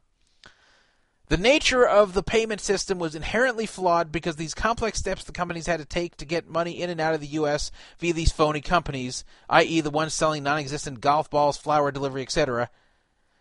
That seems to me to explain some aspects of what was going on in these companies and why PokerStars was able to pay back accounts while other companies couldn't. This is the kind of writing I do, and it wouldn't fit in the kind of book I write, but I'm sure... Sorry, let me start this again. This isn't the kind of writing I do, and it wouldn't fit into the kind of book I write, but I'm sure many of you can go even farther to explain that aspect of how things went bad. The broad strokes, in my opinion, are how I described it, and I maintain that the blame should be aimed at the DOJ and the UIGEA for setting this all in motion and creating this prohibition atmosphere. No, Ben, the only prohibition atmosphere there was is a prohibition against websites that were cheating people. At least in this case. You could say against PokerStars that they weren't cheating people, so it was prohibited just because they were running an illegal site. They were taking money and running illegal online poker games for real money. But in this case, the government actually did a good thing by shutting down AP because they stopped Scott Tom from stealing more from the people. Same with Full Tilt. Again, they were stopped from stealing money from the people. If they were allowed to keep going, if Black Friday did not happen, it would only get bigger, it would only get worse. And just because we wouldn't know it for a while would not mean that it's a good thing it would continue. Now comes the ridiculous part, well, the most ridiculous part of his post. But I don't have a horse in this race. You can blame whomever you like. So he's friends with Scott Tom and wrote a completely sympathetic portrayal of him and his friends, but he doesn't have a horse in this race. Scott and Hilt maintain that for the final several years of the business, they had zero control of the company. They were not shareholders, directors, executives, consultants, etc. Pete, Guerin, and Brent were still involved, but only as employees. I assume this won't convince people or keep the blame from flowing their way, but it does seem to me that the notion that the people lost money because these guys were cheats is based more on emotion than fact. By the way, the DOJ indictments say otherwise here. The cheating and Black Friday are two separate events involving different casts. Well, they are two separate events, but they involve the same cast. In one case, Scott Tom and friends were playing people in poker and seeing their hole cards and cheating them. In the other case, they're just stealing their money that was on deposit. So it's the same cast doing two different forms of stealing. Most of the other comments seem to be either attacks on my style of nonfiction. There we go with the style of nonfiction again. Which I understand. It's not for everyone. That is, everyone who likes the truth. Or a furious calling out of the AP founders, specifically Scott, and then after that, I think the brush seems to have a pretty wide stroke related to the AP cheating scandal. I'm not here to defend them. Yes, you are. Again, I don't have a horse in that race, and personally I don't think the book paints anyone as a saint. This is simply the characters built via interviews as they are in their own words. Well, yeah, of course, their own words are going to paint themselves as saints. I agree with everyone that the cheating was indeed a scandal, that the bones of that story are in the book, and that the more complex intricacies of that story are still to be told. I believe that part of the book is handled appropriately, but others can certainly go deeper and dig for more facts. In any event, I am not an investigative journalist, that's definitely true, and I've always been perfectly clear about what I write and how I write it. Narrative nonfiction, true stories written in a thriller-esque style. Some of you will enjoy it, some of you will not. Again, best, hopefully more to come. But no, nothing more was to come. Ben Mesrick. Narrative nonfiction? No. It's not nonfiction. If you're changing the story, if you're vastly changing the story, if you're changing the story to the opposite of what was really occurring, if you're lying on behalf of criminals and then telling the story, telling the lies that they're trying to spin for the public, it's not nonfiction, it is fiction. And it's damaging fiction, it's dangerous fiction, because it's putting out a story that glorifies and exonerates criminals. There's many flaws in Mesrick's logic, as you can hear from his stupid posts. But the biggest flaw is that the Black Friday was to blame for the demise of AP. Very simply put, Black Friday put an end to the following theft. Where, 1, players would deposit money to AP. 2, Scott Tom and friends would steal it. 3, when players would attempt to withdraw, they're only allowed to get paid whatever new deposits are coming in. So whatever money you had in the site or won on the site doesn't matter. It only matters if more suckers are putting more money in that will then be forwarded to you. A textbook example of robbing Peter to pay Paul. And 4, if the deposits stop coming or can't take place due to external factors such as Black Friday, then Scott Tom and friends simply pack up and leave with all the stolen money. That's what happened, and the whole thing from Mesrick, the whole book, completely ignores that and the entire cheating and superusing scandal, which is horrendous all by itself. So it's likely to me that Mesrick was paid off by Scott Tom and Oscar Hill Tatum to write this story and pass it off as nonfiction. You might wonder where Mesrick even got the idea, or how he got involved in this whole thing. He admits in an article on Boston.com that he was, quote, approached by these guys to write the book. This is Mesrick's quote. 2 of the founders pitched me on the story, and it seemed like a blend of 21 and The Social Network, so that's why I got so excited. So 2 of the founders came and pitched the story to him. He admits that. So, by the way, Brent Beckley is supposedly out of jail. That's great.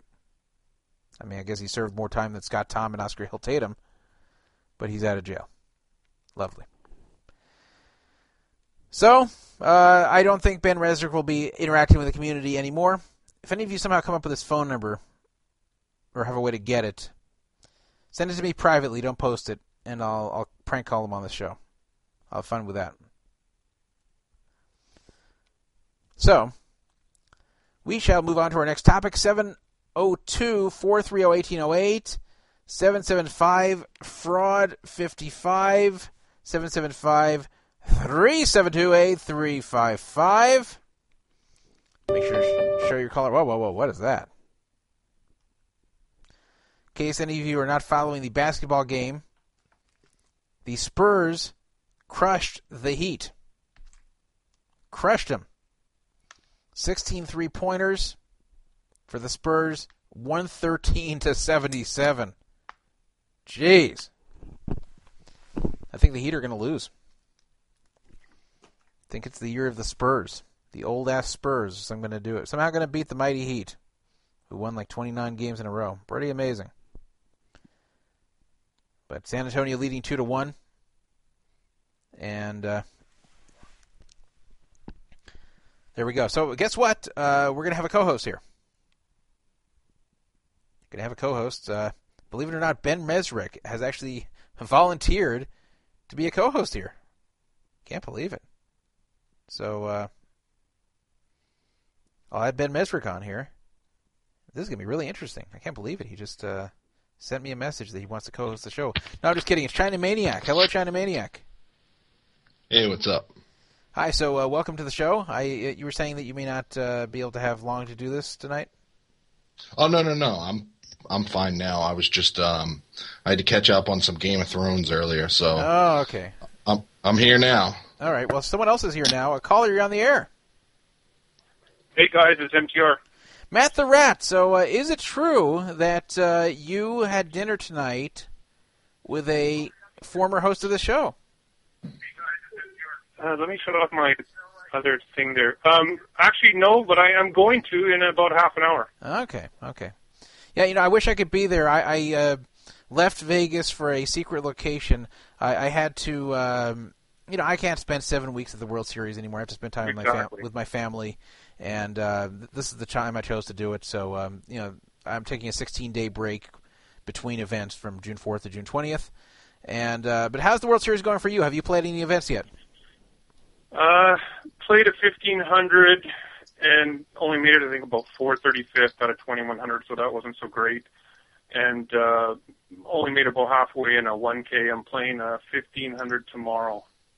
So how did you find the play so far in these events? The play, actually, I found it in general. There was no crazy maniacs at my tables anyway. I mean, I was sandwiched once, in the 1K between two Russian young guys, which they battled a little bit, but it wasn't that bad. But it wasn't like there was no 3-4 betting. I mean, in the 1500, I only got to halfway through level 7, so the chips weren't that deep. The highest point I had about 14,000 chips. That's about it. Yeah, yeah, I noticed the same thing. I didn't notice a lot of tricky play. Everyone was pretty straightforward. There was the usual. Somebody raises middle position, then on the button, the guy tries to re-raise to take it. And then as soon as the original raiser flat calls, then the play slows down. It's because you don't start off with enough chips at the lower ones to do a 3 or a 4 bet because you're basically already committed. Yeah, I noticed that problem. That's why. Yeah, I have people telling me all the time, why aren't you, when you're card dead later in the event, why aren't you stealing more? Why aren't you 3-betting people more? I'm like, if the people who have been at my table when they're raising. They really have it, and if I 3-bet them, then they're going to shove all in on me on my short stack, and then I'm going to be running out the board with 7-3 offsuit. I'm not going to run most of these people off their hands because they have real hands. People don't get that. It's not like online. Yeah, it was funny though. On the very first hand of the 1K, I witnessed this was an amazing cooler. The guy on the button had pocket kings, and the guy in the cutoff had aces, and there was a raise, a re-raise, a re-raise, and then a flat, and the flop came ace-king rag. Wow. And of course they both got it in, it was a bet and then an all-in and a snap call, and it was just sick. I felt bad for the guy with kings. First hand, just you're out. Both had a set. Yeah. I actually, I don't want to tell bad beat stories here, but the last time I played No Limit Cash, I played 5-10 at the Bellagio, and I remember I got it. I got it all in against someone when I had jacks and they had 8s, and they had a relatively short stack, so I let them just hang themselves on the flop, and they hit an 8 on the river. We were all in. Yeah, I'm kind of disappointed in the 1500. I was doing okay when I had 13,000. I think the average was about 7, and I got all in pre-flop against jacks, and the guy went runner straight, and it kind of knocked me down quite a bit, but. That's just the way the chip goes, and I don't know. We'll try again tomorrow, and yeah, I mean, you have to win hand. You have to win pots in this. What I noticed is in the Millionaire Maker, where I finished in the money, but it wasn't anywhere near running really, really deep.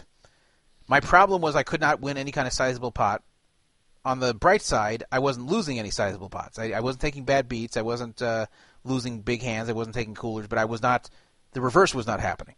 I was not winning any big hands either. So I found that if that's happening for you, that you can generally cash in these things just by playing smart and knowing the spots when you can steal and knowing the players to pick on and on their blinds and when to steal antes and all that. Like provided nothing bad happens, you can kind of squeak into the money, but you're not going to. There's no way to run deep unless you're actually making hands.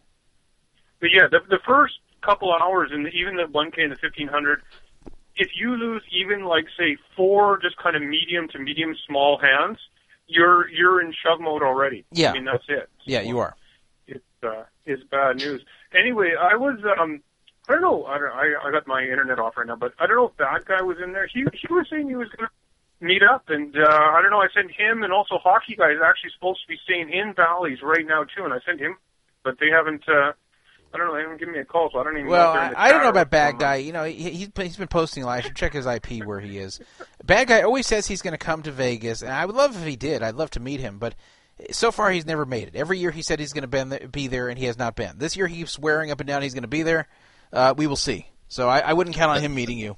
But John. Yeah, I know. Last week I missed the radio, but I went in the chat after. He said, "Oh yeah, I'm going to be there." So let's meet up. Okay, yeah, great. So anyway, like that's Stewart. that, and just thought I would phone in, and I'm here anyway. So that's it's having a good time though. It was only hot, 112 the first day, and it's only been about like 98 or something. Oh, I went back down yet. You know what? I actually. I'll reveal something about my secret location. I actually left Vegas and then came back to Vegas, but I came back to Vegas not for any World Series or gambling. I actually came back because there was a family get-together there, and that actually took place over the weekend. And boy, was it hot!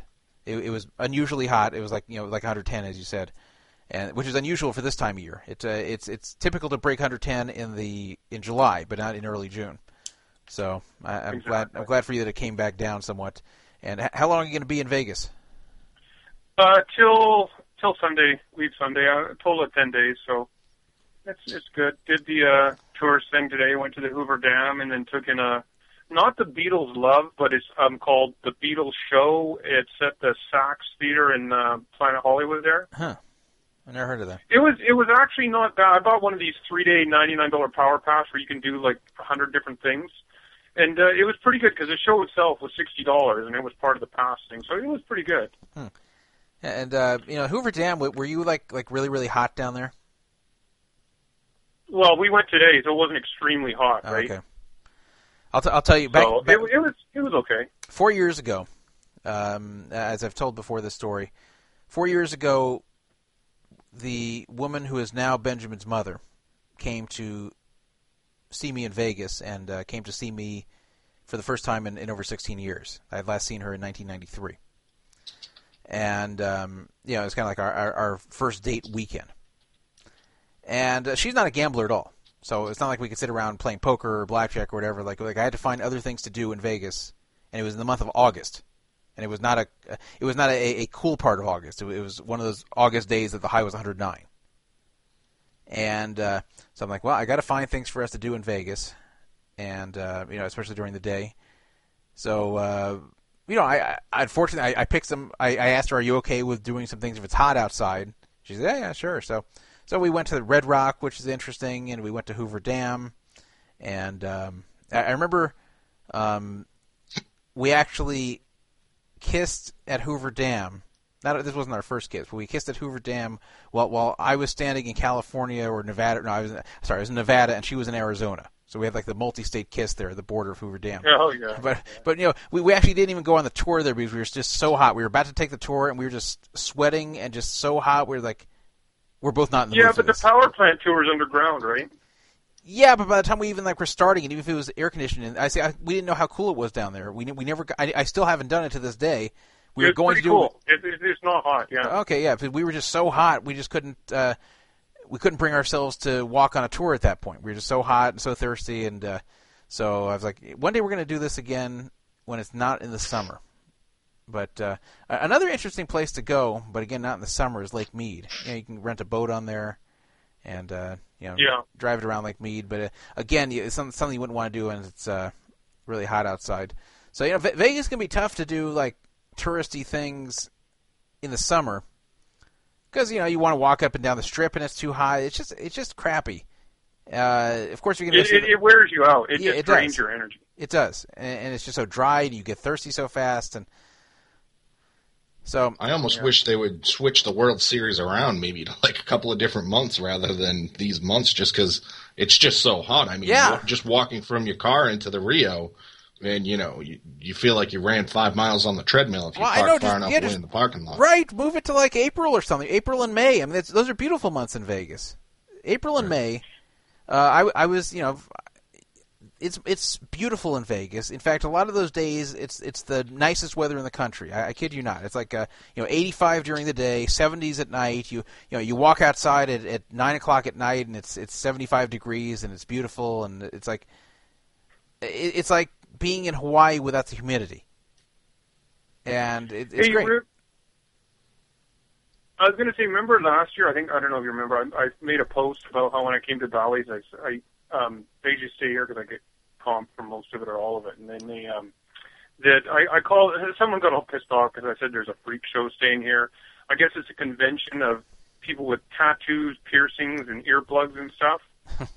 Well, they're back again this year. They're back, and they're all staying on my floor, and I mean, most of them are nice, but they're partying at night, man. It's kind of loud. No, it sucks. If you want to get up for a World Series event, that's the last thing you want is people making noise at night. When you want. Where are you at? You at Bally's?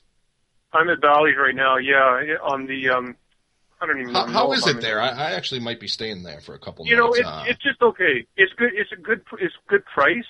It's okay. I mean, it's better than the Quad, but it's old. Like it's not Caesar Palace, that's for sure. Well, it was. But are the rooms clean and like modern at all? The rooms are clean. There's no cockroaches. It's not modern. It's an old hotel. It's an old hotel, though. Okay. Yeah, it's the one thing is that's kind of a bit of a pet peeve of mine. The water pressure in the showers is not great. Right. It kind of like just trickles on your head. You know what? The Rio is like that too in some of the rooms. Why did you choose not to stay at the Rio? Because now, I'm no defender of the Rio. The Rio is a piece of shit in many ways, but you can't beat the convenience there for the World Series. No, that's true. But the rooms are pretty good, too, for the price.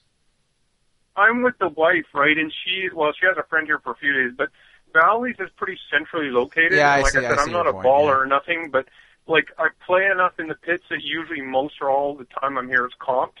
And if I went to Caesars or somewhere else, it's more expensive. I'm going to have to pay a lot more. So, I would think you could get Rio for free, but I see your point about if you're with other people, that the Rio you can't really walk anywhere from there because it's you can't do anything. Yeah, it's on the other side of the. Yeah, you can take that stupid shuttle, but who wants to sit outside in the heat and wait for that thing? So, exactly. So yeah, I understand why you're there if you're with your wife.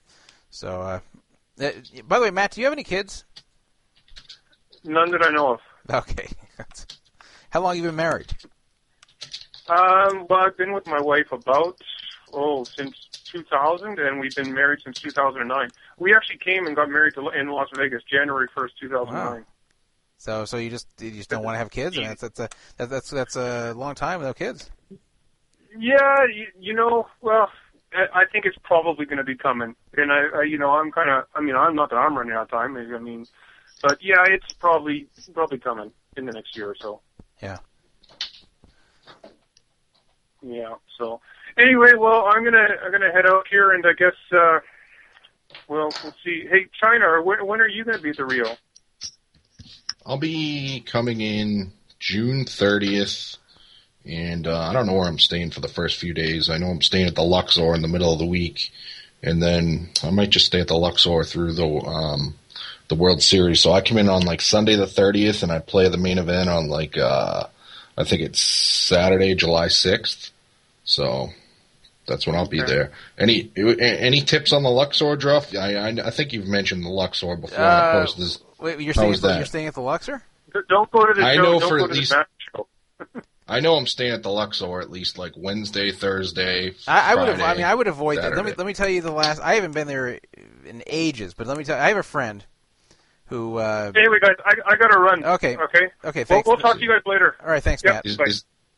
Is this the lampshade story? Oh, yeah. Actually, I did post that. Yeah, with the missing lampshade.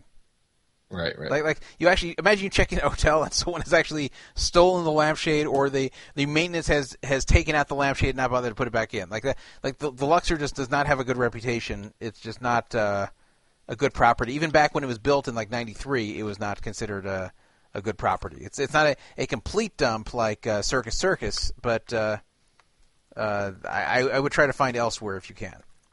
Yeah, that's what I'm going to do. I'm coming in on the 30th, and so that's Sunday, Monday, Tuesday, Wednesday. I'll probably stay somewhere else, but then I have the room already Wednesday, Thursday, Friday for free, so I'm just going to take it. But It's not a complete shithole, though, right? Like, the rooms are probably clean, right? It's probably clean, but it's probably some maintenance issues. It's probably, it's just old. It's just not a nice place. You could do much better there without spending a fortune.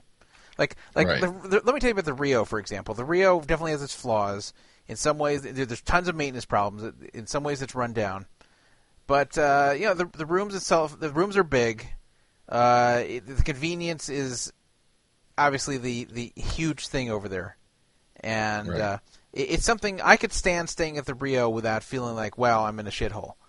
I don't know about the Luxor. I don't know if I could stand the Luxor. Like I couldn't go to the Quad, and like if I was in the Quad, which is the former Imperial Palace, that I couldn't stand it, even if it was convenient. The Rio is like kind of about the minimum of what I could stand being. Yeah, the Rio's not that bad. I stayed there not last year, but the year before, and I mean, the rooms, they were a little bit older, probably 90s or something. I don't even know when they're 90s those and kind rooms of were poorly built. maintained, but they're not dirty. They're just kind of poorly maintained, but they are big at least. So they're huge. It was like the size of a suite almost. Yeah.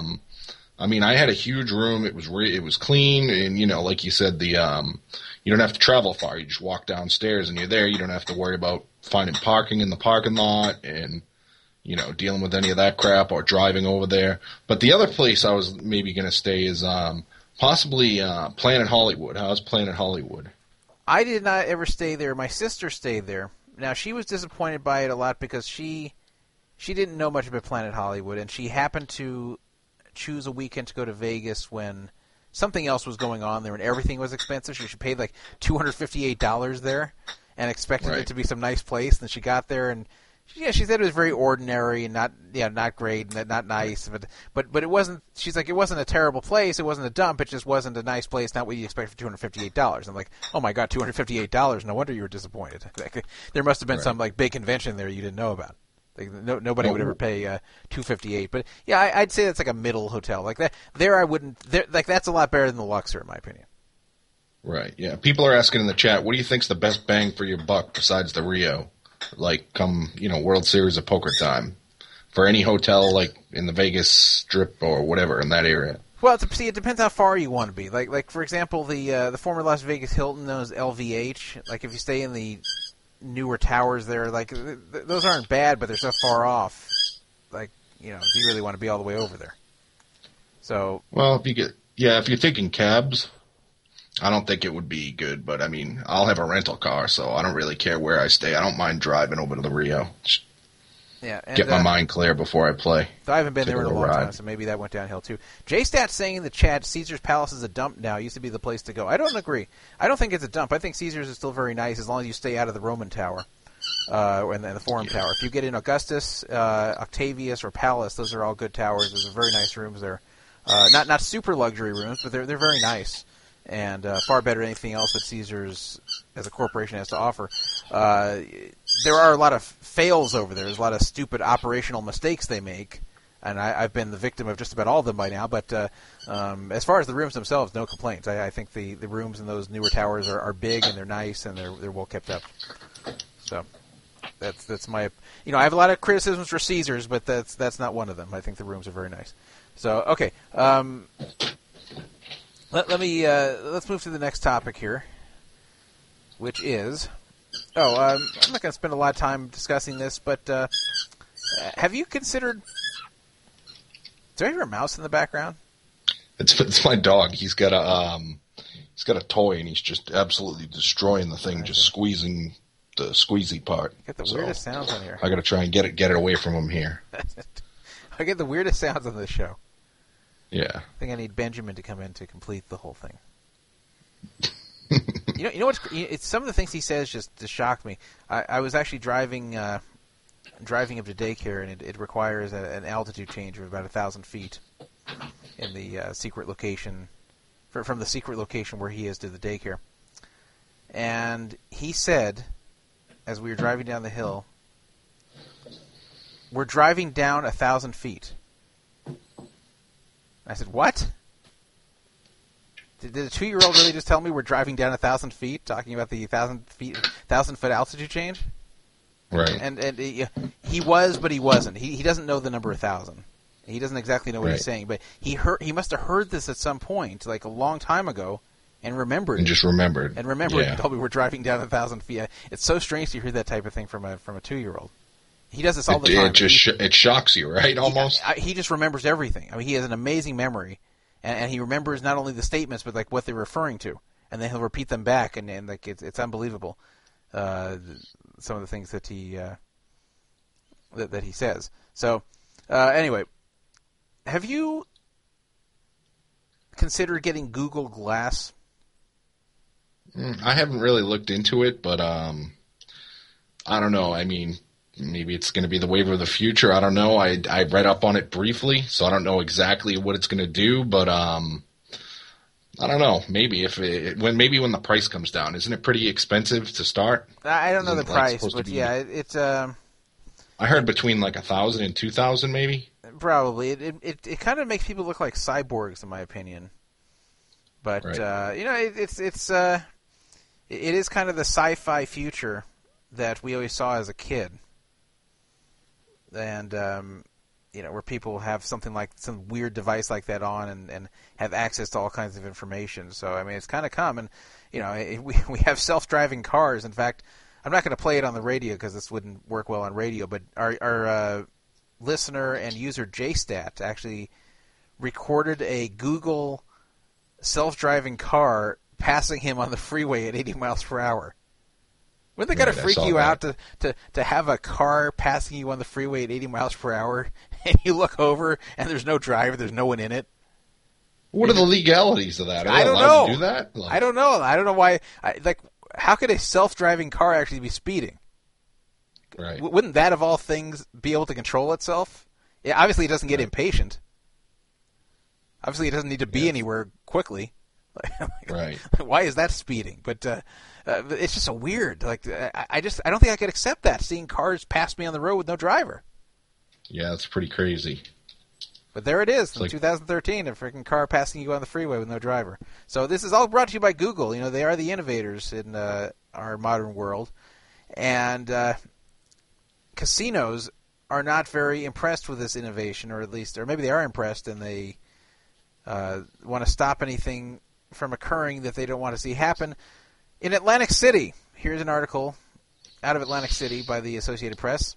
Casinos in several states are forbidding gamblers from wearing Google Glass, the tiny eyeglasses-mounted device capable of shooting photos, filming video, and surfing the Internet. Regulators say the gadgets could be used to cheat at card games. The New Jersey Division of Gaming Enforcement issued a directive on Monday. And this is referring to, I think Monday, like about a week and a half ago. Or I guess 8 days ago, actually, ordering Atlantic City's 12 casinos to bar casino patrons from using the device. The directive was first reported by the Press of Atlantic City. So it wasn't the casinos themselves. It's actually the New Jersey Division of Gaming Enforcement told the casinos, don't allow people to wear this in the casino. Similar bans probably a smart move. Probably smart. Similar bans are in place at casinos in Las Vegas, Pennsylvania, Ohio, and Connecticut, among other places. And then here's a quote from David Rebuck, the division's director in New Jersey. If these eyeglasses were worn during a poker game, they could be used to broadcast the patron's hand to a confederate or otherwise be used in a collusive manner. So I think Scott Tom should purchase some of these. Yeah. That'd be great. I wouldn't. Maybe Phil Ivey will take a pair and show up at Crockford's with him, and see if he can win another $10 million. Yeah. That type of use would constitute a crime in New Jersey, but it would be difficult to establish beyond a reasonable doubt that the glasses were actually being used to cheat, Rebuck wrote. For that and other reasons, he decided to ban the glasses on the casino floor and anywhere else gambling is taking place. And this is, quote, even if the glasses had not been used for cheating, their presence at a gaming table would lead to the perception that something untoward could be occurring, thereby undermining public confidence in the integrity of the gaming. In a statement issued Wednesday, Google said, "We're thinking very carefully about how we design Glass because new technology always raises new issues." It says its Glass Explorer pilot program will ensure our users become active participants in shaping the future of this technology. What the hell does that mean? I don't know, but I just know there's going to be so many accidents with these things. People filming videos, walking into streets, just getting hit by cars, and just crazy stuff like that. Yeah, what about people wearing this crap driving, and they're like, you think people looking down at their phone is bad. Imagine like you're wearing glasses where you can just, move your eyes and start surfing the internet instead of looking at the road. That's another problem. It's going to be pretty crazy. When are these things supposed to launch? Do you have? Do you know when they're supposed to be available? No. Maybe the chat room knows. I think they're supposed to be available pretty soon. I think the launch date was supposed to be soon, but they're going to be pretty pricey. I don't know. Have to wait, see the reviews. Maybe they'll be worth. Maybe they'll be worth getting a pair. Yeah. I mean, if the price goes down, I guess I would try them. I'm not anti Google Glass, but I'm not going to pay over $1,000 for them. Right. So anyway, completely agree. Google. I think they'll bring them down. They seem to be pretty efficient with this sort of thing. The New Jersey casinos must ask anyone wearing the glasses to remove them and can kick out any customer who refuses. The prohibition against photography or video filming in the casinos is not unique to Google Glass. New Jersey regulators require 5 days advance notice and explicit approval from the Gaming Enforcement Division for any type of photos or videos to be shot on the casino floor, and Las Vegas has similar restrictions. But as a new technology, the glasses are catching the attention of regulators who are updating their rules to keep pace. In Las Vegas, Caesars Entertainment and MGM Resorts have directed their security workers to ask patrons to remove the devices before beginning to gamble. Caesars spokesman Gary Thompson said Las Vegas guests will need to take off their glasses when they hit the tables. Gaming regulations prohibit the use of computers or recording devices while gambling, so guests can't wear Google Glass while they're gambling, Thompson said. The devices will also not be able to be used in showrooms. So they don't even want you recording like Elton John and then putting them on the internet. I think strip clubs are banning them too. Yes. I should start sending out people from... Go in there and just take a ton of videos. Yeah, we should have people from Poker Fraudler start doing that. Just show up at strip clubs on Google Glass and then post the videos on the site. But that would get us some more traffic. Gaming regulations prohibit... I read that. The edict will also be applied at casinos in Cincinnati and Cleveland. In Pennsylvania, state regulators plan to advise its 11 casinos that an existing regulation prohibiting gamblers from using electronic devices at a table game also applies to the Google Glass, a Pennsylvania Gaming Control Board spokesman said Wednesday. Mohegan Sun in Connecticut also bans the devices on the casino floor. So, can't blame them. I have to admit, I wouldn't want someone with that at my poker table. Right. So, that's the story with the Google Glass. Don't wear it to the casino. Even though you might think it'll look cool, the casino won't see it that way. So the World Series of Poker, always trying to come up with new ways to get in the news. They are inviting Kobe Bryant, or have invited Kobe Bryant, to play the World Series of Poker main event in Jerry Buss's place. Of course, Jerry Buss, the now deceased owner of the LA Lakers. He was a longtime owner of the team. He died in February of 2013. Big enthusiast for poker. In fact, I can verify from personal interaction with him that he was more into poker than when he was into the Lakers in the final years. He was really huge into poker. He even ran a charity tournament at the Bike every year called the Buss Mariani Charity Tournament. I have nothing bad to say about Jerry Buss. Seems like a decent guy. But the World Series of Poker... let me get to this exact tweet here. And they really did something smart here. They tweeted on June 10th, yesterday, at 1 p.m., Poker misses Dr. Buss. Game, class. Referring to him, they had game and class. We invite Kobe Bryant to play in tribute. Sharks versus Mamba, hashtag. And then there's a picture of Kobe Bryant's jersey sitting in a World Series chair with a bunch of World Series chips. And these are actually real World Series chips. These aren't some like cheap-ass chips that they put for show. And a picture of Jerry Buss next to them. So, a website called LakersNation.com was very impressed by this. And they wrote, while Bryant responded that he won't be able to attend the event due to his recovery from Achilles surgery, it was an incredible gesture by the World Series of Poker. Well, it was an incredible gesture, but not on the not for Dr. Buss and not for Kobe Bryant. It was an incredible gesture for their own publicity's sake. This was what you call a win-win situation. If Kobe can't do it, you look really good and classy for offering this. If Kobe can do it, it's huge. Then there's a lot more coverage of the World Series with someone like Kobe Bryant playing. I mean, I just played the Limit Hold'em event with Earl Barron, but you have to be a big fan of basketball to know who Earl Barron is. He's not Kobe Bryant by any means. And you have Kobe Bryant playing at the World Series. That would create a lot of buzz. You have Kobe Bryant playing at the World Series as a tribute to Dr. Jerry Buss. That creates even more buzz. Everyone's going to be talking about it. I bet they get a lot more people entering, including people who are entering hoping to end up at a table playing poker with Kobe Bryant. I mean, he's a huge star. So the World Series, if he says yes, that's really, really great. If he says no, they come off looking classy and respectful towards Dr. Buss, who's a very popular figure. So this was something that was very, very self-serving on the part of the World Series. Smart, but self-serving. So when looking at this, you have to say whoever came up with this idea was smart from a business standpoint, a PR standpoint. In fact, if I had to guess, I'd say this is Seth Polanski's idea. And whoever came up with this idea is doing their job right at the World Series. Not going to take anything away from them there. But what they were not doing was something that was selfless or something that was being done out of respect. Remember, the World Series is a business, and businesses do what is always best for the business, or at least they try. And this definitely was. I bet you one way or another, Jeffrey Pollock's going to find a way to take credit for this, too. Yeah. Jeez. Jeffrey Pollock. I'm glad he's out of the World Series. That guy was a real piece of work. And then he really got to show his true colors when he went over to the Epic Poker League. I was hating on Jeffrey Pollock before everyone else was. When everyone else was loving him, I was hating on him because he broke a promise to me about getting a press pass, where he wanted me to take some pictures down off Never Win Poker. I did. Promised us a press pass the next year, and then pretended he never promised it. And I thought that was really crappy of him.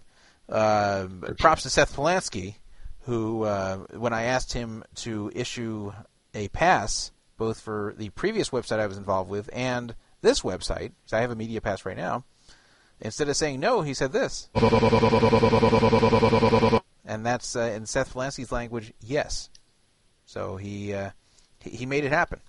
And so if this was his idea, good job from a business standpoint. But don't say, oh, the World Series is so classy. Oh, the World Series respects Dr. Buss so much. It's not about that.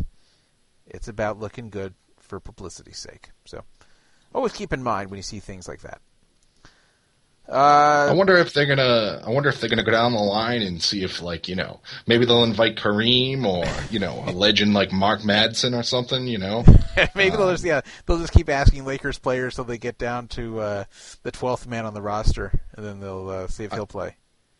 I mean, they should. I mean, it wouldn't hurt. I mean, it'd be great publicity for them, especially with them, like you said, anyone that's a huge Laker fan, and there's a lot of Lakers fans in Vegas, people will make the trek from California just to sit with, a favorite Laker or something that they idolize, and, plus they're launching WSOP.com. So, I mean, either way, just with them inviting Kobe is enough, but I wouldn't be surprised if they do have somebody come in his place. Why not get Steve Blake or something? I bet he'd do it.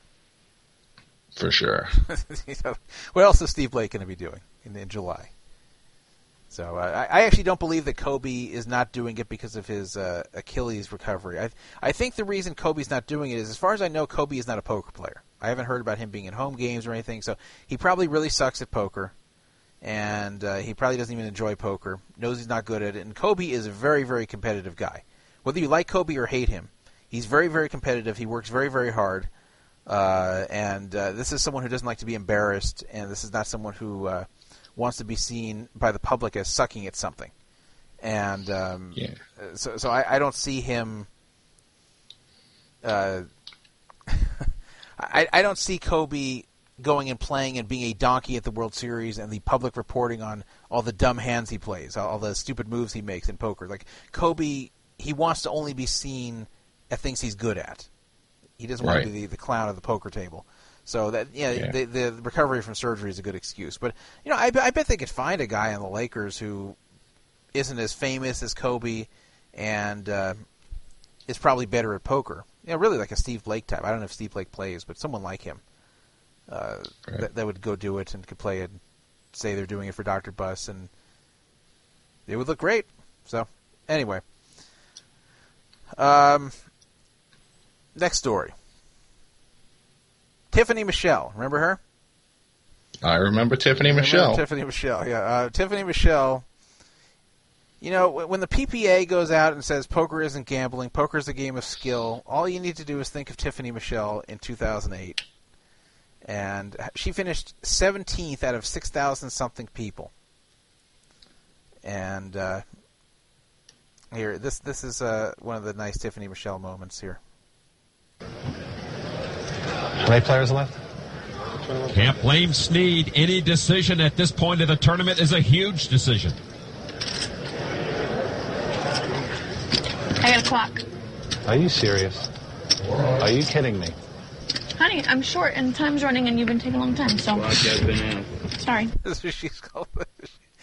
Tiffany Michelle calling a clock on a player next on Paul Snead next to her when Scott Montgomery's doing an epic bluff with ace high no draw, and Snead has just top pair crappy kicker, and so what looks like, they edit on ESPN, but what looks like a fairly short time. She says, "Can I get a clock?" And then he's like, "Are you serious?" And then her response is, I got a clock. Are you serious? Are you kidding me? Honey, I'm short and time's running and you've been taking a long time, so... Honey. I like she calls him honey. And apparently she wasn't even really short when this was happening. Sorry. Wow, I can't believe she's calling the clock at this stage of the tournament. Tiffany's within her rights, but it ain't right. Only a $12 million pot. She calls the clock. Tiffany's got 50 big blinds left, and she is not in the hand. Now extra pressure on Snead. Yeah, she had 50 big blinds, and she's saying she's short. Yeah, that was great. If it's about math, I have to call. If it's about survival, I should fold. Snead certainly no newcomer to poker. What's it about? He understands there are make-or-break moments at every tournament. This may be his here in the main event. This is a make-or-break moment for Scott Montgomery, too. Clock running out. The call. And Snead makes the tough call. This is where Scott Montgomery donks him and gets the freaking ace. But anyway, I'm not going to play the rest of it. But you got to play the best part when he starts screaming that he has him. I got him. Montgomery doesn't like that. I got him. Come on, baby. I got him. He's got him. Oh, sheepishly turns over his ace-4. I love that in tournaments where people sheepishly turn over the hand, like you call them and then you're expecting them to flip over the nuts after you make a tough call, and they're like just sitting there. Like after a few seconds pass, I know, oh sweet, I've got him. But then I want him to turn it over because I'm curious. I'm curious like how badly I have him crushed. So that was one of those moments. So anyway, let me tell you some more about Tiffany Michelle in that World Series in 2008. Everyone knows about this Paul Snead moment where she called the clock on him. But what people don't really remember that well was the whole story behind her wearing an Ultimate Bet cap. Now, first of all, this was after the scandal. This was the 2008 World Series, meaning summer 2008. The UB scandal broke in like January 2008. So that's the first problem. But put that aside for a moment. Let's just pretend UB is an okay company, which it wasn't, but let's pretend it was. That wasn't the biggest problem. Do you remember, China Maniac, how Tiffany Michelle bought into this World Series? Yeah. Didn't Tony G and Poker News stake her? Right. Tiffany Michelle did interviews for Poker News. In fact, she did one with me that year in 2008. She was doing the Poker News interviews in 2008. She somehow talked Tony G into doing a very generous thing and buying her in to the main event. And, of course, she was wearing the Poker News gear, but yeah, that's not very valuable at the beginning of the tournament. Even on a young girl, it's still not that valuable. It's not worth $10,000 to Poker News. Tony G did it because he was nice, because Tiffany Michelle worked hard over the summer doing these interviews and did a fairly good job, and, Tony G was appreciative, so he's like, okay, here's a $10,000 gift for you. Tony G's rich, he did it, okay? Whenever a site buys you in and you're wearing their gear, what they're really hoping for is you make it really deep and get a lot of coverage, and then there's a lot of pictures of you wearing their gear. That's the value. The value is not the first 2 days. So here Tiffany Michelle, by some fluke, makes it super deep in the World Series main event 2008, ultimately finishing 17th. You will see in this video I just played, you can just Google Tiffany Michelle, you'll find all kinds of videos on her. You will find she is wearing Ultimate Bet and only Ultimate Bet. She's not wearing Poker News. She has a hat that says it says Ultimate Bet and a shirt with an Ultimate Bet patch. No Poker News. So wait a minute. How does she have on Ultimate Bet gear when they didn't buy her in, when Poker News bought her in? Well, the reason is that in the middle of the tournament, her then-boyfriend, Hollywood Dave, who was associated with Ultimate Bet, who was a pro there, got Tiffany Michelle a deal to become a UB pro. So UB, part of the deal was that she wear UB gear during her deep run in the main event, which obviously they want because it gets them a lot of exposure. Only problem was she already had a sponsor. So she told Poker News, tough luck. I'm with UB now. Taking off your stuff. Put it on the UB stuff when it really counts. And Tony G could not believe it. She literally bit the hand that fed her. And that's pretty ballsy to do. That's a really crappy thing to do. That's really just slapping the face of someone who did something nice for you. She shouldn't have been in the tournament at all. It wasn't her money. Tony G put up his money, or at least Poker News' money, and she ditches their gear when she gets deep in the event so she can wear UB and get a sponsorship there. And the funny thing was, Tony G said, I was in the middle of arranging a sponsorship for her with PokerStars, where she wears both PokerStars and Poker News. And she jumped the gun and went to UB and said, screw PokerStars, and he claims the PokerStars deal would have been worth more. So whether that was true or not, it doesn't matter. This is really crappy. So the reason I'm revisiting this 5-year-old ancient history on Tiffany Michelle is to put some context for what she's writing currently on Twitter. So I'm going to read the back and forth here. Not a very long back and forth, but a back and forth with Tiffany Michelle and ex-boyfriend Hollywood Dave Stan. So I'm going to that thread right now. So she tweeted on June 7th, wishing my ex the best of luck in his World Series of Poker tournament today. I hope he takes it down, ... and then pays me the $20,000 he's owed me for 5 years. Now, obviously, that was about Hollywood Dave, if you follow Tiffany Michelle at all, because that's when they were together. And she's talking about her ex. There was no significant ex in 2008 of hers other than him. And he was tweeting all over the place that he was playing that event, that horse event. So he responded to her. Where is it here? I didn't even know he responded. I got to find it. I saw the tweet and I read about it, but I didn't see that he responded. Yeah, he responded. Let me go to it. He did respond. Here we go. Tiffany Michelle, would you like me to release the emails where we very clearly define the terms that have not yet been met? Stay classy, X. So he was saying in this tweet that he has emails from her where they define some terms under which she'll be paid, and that they haven't been met yet. So that's why she hasn't been paid, and was giving her a hard time for trying to humiliate him like this. Now, at first when I read this, I thought what some other people thought, that what are the terms of being paid back? Like, I think it's messed up. For example, if you break up with someone and they owe you $20K, and they say, okay, you better not say anything bad about me to your friends, or I'm not paying you the $20K. And then if they find out you said some bad things to your friends, then they won't pay you. Well, that's not fair, because that's not their right to punish you that way. If you owe the money, you owe it. So at first I was thinking, as much as I hate to, and even though I like Hollywood Dave, You know, he's a douchebag on TV, but you know, in person he's actually a nice guy. I actually like him in person. I've even got to Dodger games with the guy before. But as much as I liked him, I was thinking it looks like here he's acknowledging the money's owed. And I don't care what terms there are here. It looks like he's probably in the wrong. But I found out a little bit more. I'm not going to reveal what I found out because it would be violating someone's privacy. But I will go as far to say that it was not the way that tweet makes it sound. It wasn't terms like, hey, you better do this or I'm not giving you back your money. It was that there is an agreement between the two of them regarding whether the money is owed or not and under what circumstances it's owed or not. And those circumstances haven't been met.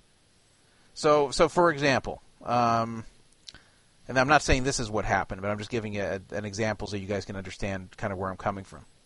Let's say I owe China Maniac $20,000. And then China Maniac gets in some big controversy on the internet. And on 2+2, say, for example.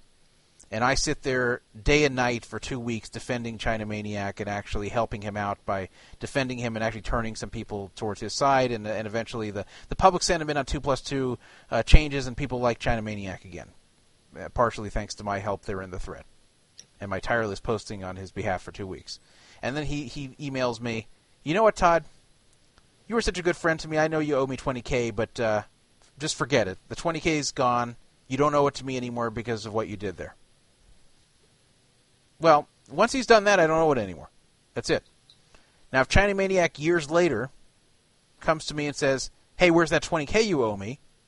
I say, wait a minute, you just told me I don't owe it anymore. You told me I mean now of course if I feel bad for him that he's fallen on hard times and we're still friends, and I want to and I feel I should pay him the money anyway, fine. But the point is, once you dismiss it, once you say you don't owe me this money anymore, you don't owe the person that money anymore. Now I can tell. Don't try to extrapolate from the story. You know, it wasn't that Hollywood Dave defended Tiffany Michelle somewhere and that got him out of owing the money. It wasn't that. I just made this up off the top of my head. But there was a situation where they had certain agreements under which circumstances he would owe the money and which he wouldn't. And Hollywood Dave actually has emails that where she's saying essentially you don't owe me the money. And now she's saying you owe me the money, probably because she's broke. I'm guessing since she hasn't had any kind of poker score since 2008, and since UB is no longer paying her, and since I don't believe she has any kind of well-paying gig since then, I have to imagine that $20K would mean a lot to her at this point. That's why I think she's hassling him. So you think that was part of the terms, that she said that he didn't have to pay her, or? I believe, I have not seen these emails, but I believe that she actually agreed that he does not have to pay her, that this is not a debt at this time. Right. I wonder why. I'd like to hear the whole backstory of... I know more than I'm revealing here, but I will say I didn't see the emails. I know more than I'm revealing, but I will say that from what I can tell, he's in the right. If someone says you don't owe them the money anymore, then you don't owe the money anymore. And I don't mean under duress. I don't mean he's threatening her like, hey, I'm going to release nude pictures of you unless you let me out the money. Okay, you don't owe me. It wasn't like that. There was no threats. There was no coercion. There was no blackmail. Nothing like that. Someone, where someone voluntarily says, "You don't owe me the money anymore. It's done," for whatever reasons, which I'm not going to go into. Then it should be done, and then you have, it would be nice maybe if they pay you, if you're still on good terms and they like you and they feel bad for you if you're struggling, whatever. But at that point you can't say it's an unpaid debt. You can't say it's money that has been owed to you for 5 years. When you come out and say on Twitter that your ex has owed you $20K for 5 years, and that person is holding an email saying, you don't owe me this money, that's pretty crappy. So, Tiffany Michelle, I think she's just doing this to try, I don't know what. I don't know if she was bitter about this. I don't know if she's regretting that he doesn't have to pay. I don't know what the hell it is. But she shouldn't be doing this, and especially not in public. If for some reason she's regretting whatever she agreed to, she should go to him privately and say, hey, let's talk about this again. Hey, I'm really struggling. Hey, I need this money. Hey, can you give me something? It should be something like that. And by the way, it's not like Hollywood Dave is a multimillionaire. Hollywood Dave hasn't made a secret that he's he's not a rich guy. He's a grinder like everybody else, and he has his good times and bad times. But this is not some rich guy who can just drop $20K and not care. So, anyway, I have to say I've taken his side on this. And J-Stat said in the chat, I deleted Tiffany Michelle's tweet against Hollywood Dave after she posted a picture from her home on a Vegas golf course with a glass of wine. You know, I know someone, I'm not going to say who it is, but here's another Tiffany Michelle story.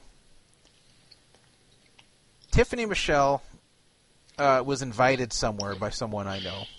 Someone who thought Tiffany Michelle was their friend. And Tiffany Michelle did not respond. Just totally ignored the invitation. And the person was very insulted. And they're saying, you know, I don't know what I did to Tiffany Michelle. I was always nice to her. I thought we were cool. I thought we were friends. I don't know what, you know, like, if the person was very hurt by it. And I told the person, don't be. Tiffany Michelle is just a very, very self-centered person. She only thinks of herself, and I guarantee she got that and forgot about it, and that was it. That really everything in her life she does to benefit herself. Doesn't really think about other people, doesn't really care about other people, and what she did with Poker News is a good example. UB was offering her money right now to wear the cap. She didn't care Tony G did something nice for her and bought her in. She just she wore the UB cap, took Poker News off.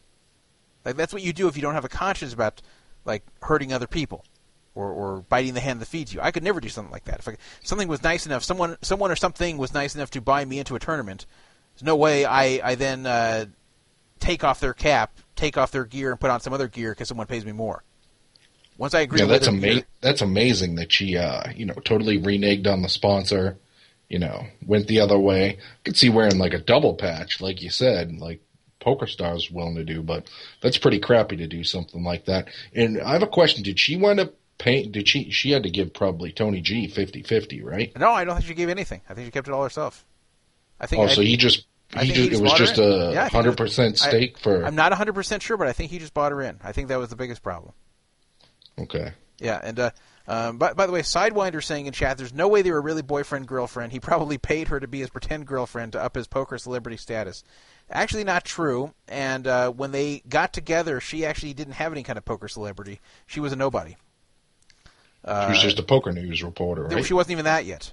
She was really a total nobody in poker. So they were really together. It was a legitimate relationship. I knew them both. So there's nothing that was phony about that. And a lot of people don't like Hollywood Dave, especially because of his UB association. And I never agreed with the UB association. And I gave him a hard time about this in person when we'd hang out. But aside from that, Hollywood Dave is actually a much nicer guy and better guy than he appears to be on TV. He purposely plays like the young punk, even though he's not very young. He's actually only a few years younger than me. But he tries to play like the young punk role on TV. Right. Probably from trying to market himself. Yeah, that's what it is. He was getting it's like the persona he's playing. But the persona he plays on TV is not who he really is. And, this is actually someone, before I knew him, when I heard I'm going to meet Hollywood Dave, I thought, I'm never going to like this guy. I thought this is going to be someone I definitely not going to like. But I was very surprised that I did like him. So. Yeah, I met him once very briefly, just for like a minute or two at the World Series. Seemed like a real nice guy to me. Yeah, so yeah, so you can't.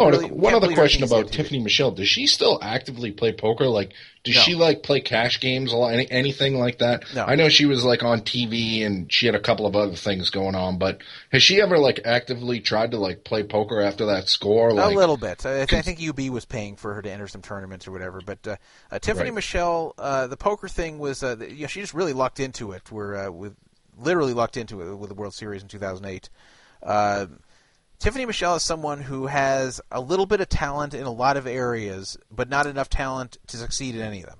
For example, she's been in a number of TV shows in bit parts. For example, I remember when I was watching Nip Tuck, I saw her in a bit part there. I couldn't believe it. There's Tiffany Michelle. She sings. I haven't heard her sing, but someone who heard her sing told me it wasn't very good. But she's not terrible, but obviously nowhere close to where she could ever sell any albums. There's just nothing to put her over the top. Yeah, then like as far as her looks, like she's a decent looking girl, but she's not beautiful. Like she's not going to be some drop-dead gorgeous girl that's going to get all these modeling jobs. Like, again, decent but not great. Like it's like that's pretty much her whole story in a lot of things. Decent but not great. Which when you're decent at a lot of things but not great at anything, then really what you have to do then is just go into some conventional career. That's really your only choice. If you can't find something you're talented enough at to make a lot of money at in some kind of specialized field. Now, I know in acting a lot of that is luck and connections too, but whatever. She didn't have the luck and connections, and she tried very hard. It just didn't get there. And I'm not criticizing her for that, because it's very, very, very hard to make it in the acting world. A tiny percentage of actors make it. The rest of them are somewhere between complete failure and moderate failure. I guess we someone's saying we've played her songs before on the previous radio show I was part of. That's possible. Sounds like something I would do. If I thought about it, I would have it ready, but I don't. What kind of music did she do? I can't picture her doing any type of music. I don't remember the music anymore. I wish I could describe it. I don't remember it anymore. Right. Yeah. So anyway, that's the story of Tiffany Michelle. I'm on Hollywood Dave's side on this one. Okay, so China Maniac, we can talk about this one together. How to improve the World Series. This is really our last main topic of the show, in case we get phone calls or whatever. Bad Guy 23 wants to call in. But I want to talk about how they can improve the World Series both logistically and play-wise. Now, you already threw in one suggestion. Make it earlier in the year. I agree.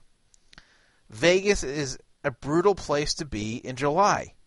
June too, but July, it is just so bad. During the main event, I mean, there's so many consecutive main events now where it's like 113 degrees. And when it's 113 degrees outside, I don't care if it's dry heat. You walk outside to 113 degrees, it's like a wall of heat. It really is like a wall of heat hits you. And the only thing is, what about, is it still like piping hot in August? Yes. Okay, see, the only thing that I could see is why they have it in June. A lot of people, people that have families maybe can't make it for that full month, during like a school year if they have kids. So, I mean, that could affect it a little bit, even though, a majority of the players there are probably, are able to get out there for as long as they, for long stretches. But June just seems like, that's just like one of the only reasons I can think of. All the kids are out of school and people can take longer vacations and afford to spend more time and money there. Yeah, that's what I was thinking too, because really the weather is just, and yes, you're not playing outside unless they put up another stupid poker tent, but still, it detracts from the ability to enjoy Vegas. And if you live in Vegas, it's fine, who cares? But if you don't live in Vegas and you want to combine it into a Vegas vacation, it's really starting to be limited what you could do. And I thought about this actually, when Benjamin and his mother were there this past weekend in Vegas with me. I had to come up with some things to do. It was 109 degrees. We can't go outside. We actually did go outside. We swam in the pool. Ben actually swam in a pool for the first time in his life. Nice. But other than go in the pool, there's really not that much you can do when it's 109 degrees. And it's so nice in Vegas in April and May. It's so nice there. Right. And people would enjoy it so much more when you can walk around and you can walk outside at night at 75 degrees and the weather's beautiful. Like, that would be one way they could just improve not so much the World Series itself, but the experience of being in Vegas for the World Series. I totally agree with that one. Right. But one other thing. Another reason why they probably like having it when it's really hot, it keeps you inside and it keeps you gambling. Yeah. You're not going to be outside doing things. So maybe that's why they do it. That's a good point. For the casinos side, that makes sense, but for sure not for the player. Another idea to improve the World Series here logistically is, I've said this before, they need to have better organization when things change. They need to, for example, if your table changes, they need to either make repeated announcements over and over every 2 minutes for the for the first half hour of the tournament, or put signs, quickly print out signs and put them up. They don't have to be professional looking signs. Just print out papers and put them up all over the place saying if you were at such and such tables, you're moved here. Communicate to the players. It happens so often where tables get moved and players show up and can't find their table or at the wrong table. And they don't know where to go. Now, I haven't been the victim of this yet. I was plenty last year. This year I haven't been yet, but I've had the reverse where I've been at the table and players show up with a seating card saying they're sitting at our table for a new tournament where clearly they won't be sitting there because we're playing a current tournament there. And these people have no idea where to go, and the dealer often has no idea where to send them. This is not hard stuff for them to figure out. This is not hard stuff for them to implement. It's not hard to print up some papers and post them up when you move tables. You move someone's starting table. It's not hard to make an announcement every 2 minutes if you're a table such and such. Like one of the days, the new plan was whatever table you were at, subtract 200 and that's your new table. So if you're at 250, you're now at table 50. Great, that's easy. Problem was they weren't announcing this much. They announced it once in a while. Announce this every 2 minutes for the first half hour of the tournament. Yeah, it'll bug people in the room, but it's better than people walking around aimlessly and constantly interrupting play with, is this the Omaha 8-or-better tournament? It doesn't look like it. It doesn't look like Hold'em. That interrupts the game much more than announcements would be. They just can't get that right, and I don't know why. Next thing to improve logistically. Have all the cashiers open during anticipated high-volume times, and in fact, open up other cashiers. Now, you can't just open up cashiers anywhere because there's a security element to it, but there are many cashier windows that could be opened throughout the Rio that aren't. Sometimes, in fact, not all of them were even open in the World Series area. They need to fully staff the cashier windows during the expected heavy times, meaning the day of a big tournament, like one of those big 1,500 events, or the night before a big tournament, especially the day of. They just aren't doing it. People were complaining this year at the Millionaire Maker event that there were cashiers that were closed. How could that be? How could they not have them all open? And yet there's hours-long lines. Mm-hmm. Like, how do you make that mistake?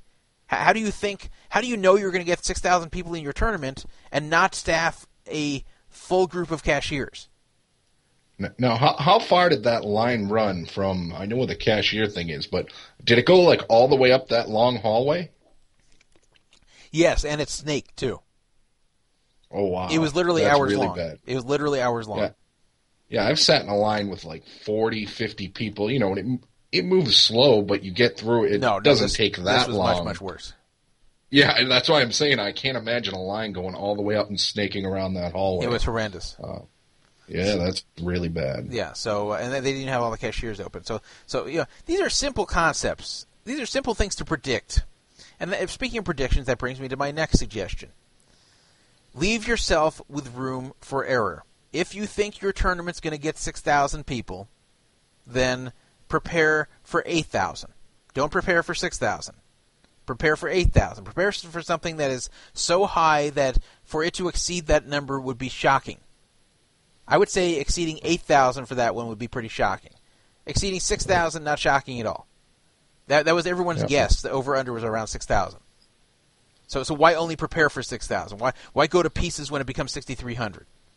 That's always prepare for the worst. Yeah, they don't ever do that at the World Series, which includes close down the cash games when you are having trouble finding enough tables to run. Don't keep running them because you're greedy and you want to get a few more dollars in rake. As soon as you start having a crunch for tables, as soon as you start having the running out of room situation, as soon as you're having to delay satellites or delay deep stack events, close the cash games. I got mad about them not doing this 6 years ago, and 6 years later, in 2013, they're still not doing it. So close the cash games. Now, sometimes they'll close them in advance, but they really, really hate closing the cash games on the spot when they're having unexpected problems with space. I don't know why, but they should. I guess they're going to get people mad, like, oh my God, I'm stuck. How can you close this? Well, tough luck. That's part of the World Series. The World Series is about tournaments. It's about bracelet events. It's secondarily about satellites and deep stacks. It's not about cash games. Cash games are a bonus. They're not guaranteed to run. I think everyone will totally understand if they close down their cash game and need room. You may have a few pissed off people, but they won't have a right to be pissed. So that's my next suggestion. Another suggestion. The Poker Kitchen that is right by the World Series is a ripoff. The prices are It's like carnival prices. Yeah, they're out of this world. For example, I wanted a 32-ounce bottle of Gatorade. In the store, it's like 99 cents, literally. In 7-Eleven, it's even like $1.50 or something. I go to the poker kitchen. I'm very thirsty for it. It's really appealing to me. I say, how much is this 32-ounce bottle of Gatorade? $6, they say. Can I afford $6? Yes. Did I want that Gatorade? Yes. Did I put it back? Yes. Why? Out of principle. I'm not going to pay $6 for Gatorade, especially after all the money they're raking from me. Don't charge $6 for Gatorade. Don't overprice all the food. Now, I'm not saying they should lose money. I'm not saying that this should be a bargain eatery over there. I'm saying that it should be something where it's normally priced, where they can make a profit, to where no one's going to go out of their way to go there because it's so cheap. But at the same time, it's not expensive. It's not ridiculous. It's not, as you say, carnival prices. They're not charging $6 for Gatorade. It just pisses people off. It actually, I think they may be hurting themselves in the long run because people will experience this and just get angry and say, I don't want to come back. And the thing is, you could probably walk over to the other side of the casino and find a little store, and it would probably be half the price. You actually can. You know? In fact, that's what I do. I never eat over in that poker kitchen. I always actually walk to the other side of the casino and get something for, while not a bargain, much cheaper. So yeah, I think I sat down with Reggie, man, and I owed him a lunch, and I think you were with us too last year, and I wound up, I think it was like between the two of us, and we didn't get much. It was like $45 for like a couple salads, a couple drinks, and I think I got a couple 5-hour energies or something. But it was like $45 or $50. It's just it's unbelievable. Yeah, you don't have to gouge people everywhere. You can actually give them an okay deal sometimes and still make plenty of money there. Next suggestion. This is more. I wouldn't say it's kind of in between a play and logistical selection. It's more of in the event. Which events they run selection sort of thing. Suggestion. Okay, I got a couple of things for this too. Yeah. First of all, I don't know why they killed so many limit events. I understand limit is not the game it used to be, but it's popular enough. They got enough people to where it's justified with 61 events to have 6 limit events, or 5 limit events plus the mixed limit and no limit. It's not like they were getting 90-player fields and saying this has got to go. Ironically, the one event that has stayed one of the three that has stayed is the 5K limit, which does get like 100-something people. If they got rid of that, I would actually understand. But they dropped that though. It was 10K before, wasn't it? Right, they dropped it, but it's the same event, just less of a buy-in. But they only have 3 limit events this year: the 1500, the 2500 6 max, and the 5K. They dropped the popular 1500 shootout. They dropped the 3000 limit. And they dropped the mixed limit and no limit, which was also fairly popular. The mix, that one always got at least 700 runners or something like that. Yeah, so why are they dropping this with 61 events? Why are they dropping these events out? I just don't get it. And yet they're still offering pot limit hold'em, something nobody plays anymore. Right. It's crazy. I don't like the fact that they have a 1500 no limit event every other day. I mean, if you want to change the buy-in, fine. You want to change the structure, maybe make it a turbo or, do something different. I don't like that they award 20 bracelets for the same event 20 times over. Yeah, you're right. I agree with that too. It's just crazy. I mean, it's just like, I just don't think it's right. Another event I'd love to see a heads-up limit event. Whatever, 5,000, 10,000, whatever they want to do, Yeah, I can understand. I think they should offer it too. I can understand their refusal to offer that because it takes up a lot of tables. So I can see where that is. It creates a problem. I think they still should do one of them, but that at least I can see. But why kill the shootout? Why kill the mixed limit, limit, no limit? And I agree. There's too many 1,500 events, too many $1,000 events. They should introduce more variation to these. And also, to be honest here, if they really they don't want to, but if they really want to make it more about skill and less about luck, they should actually, in these no limit events and limit events for that matter, make more shootouts and fewer freeze-outs. Because if you look at the shootouts, you'll always see that the players that cash, a very high percentage of them are good players. In the freeze-outs, not so much. Why? Because it's a lot easier to survive than it is to win. And if you require people to win 2 or 3 times to get a bracelet, when I say times, I mean tables, that really shows some skill, as does your ability to play both full ring and short-handed, which is what a shootout does. Shootout, you have to have skills for both. And that's why, again, the better players would tend to win these. I'm not saying they should all be shootouts, but that would really start to eliminate some of the luck factor. Of course, they don't want that. They don't want to eliminate the luck factor because they want amateurs to win and feel like they have a chance because they just want a lot of entries. They don't necessarily want the best players to win. Sure. Another thing I would like to see, and this one they could actually do, I think, without really hurting the casual players much, but I guess it would hurt them some, is to make it to where there is you start out with higher blinds, but then it moves up slower, even perhaps repeating some levels, to where every level is meaningful. The limit events are very non-meaningful in the first few hours. The no-limit events, of course, have some meaning. You can bust in the first hand, but still, when the blinds are 25-25 and you have 4,500 in chips, there's typically not a lot of movement, barring some real cooler situations. So you really should have it where if you win some medium-sized pots in the first few hours, that you should be sitting on a nice chip stack, not barely scratching over the starting chips, which is frequently what happens. The problem I find here, like at these both limit and no limit events of the World Series, is that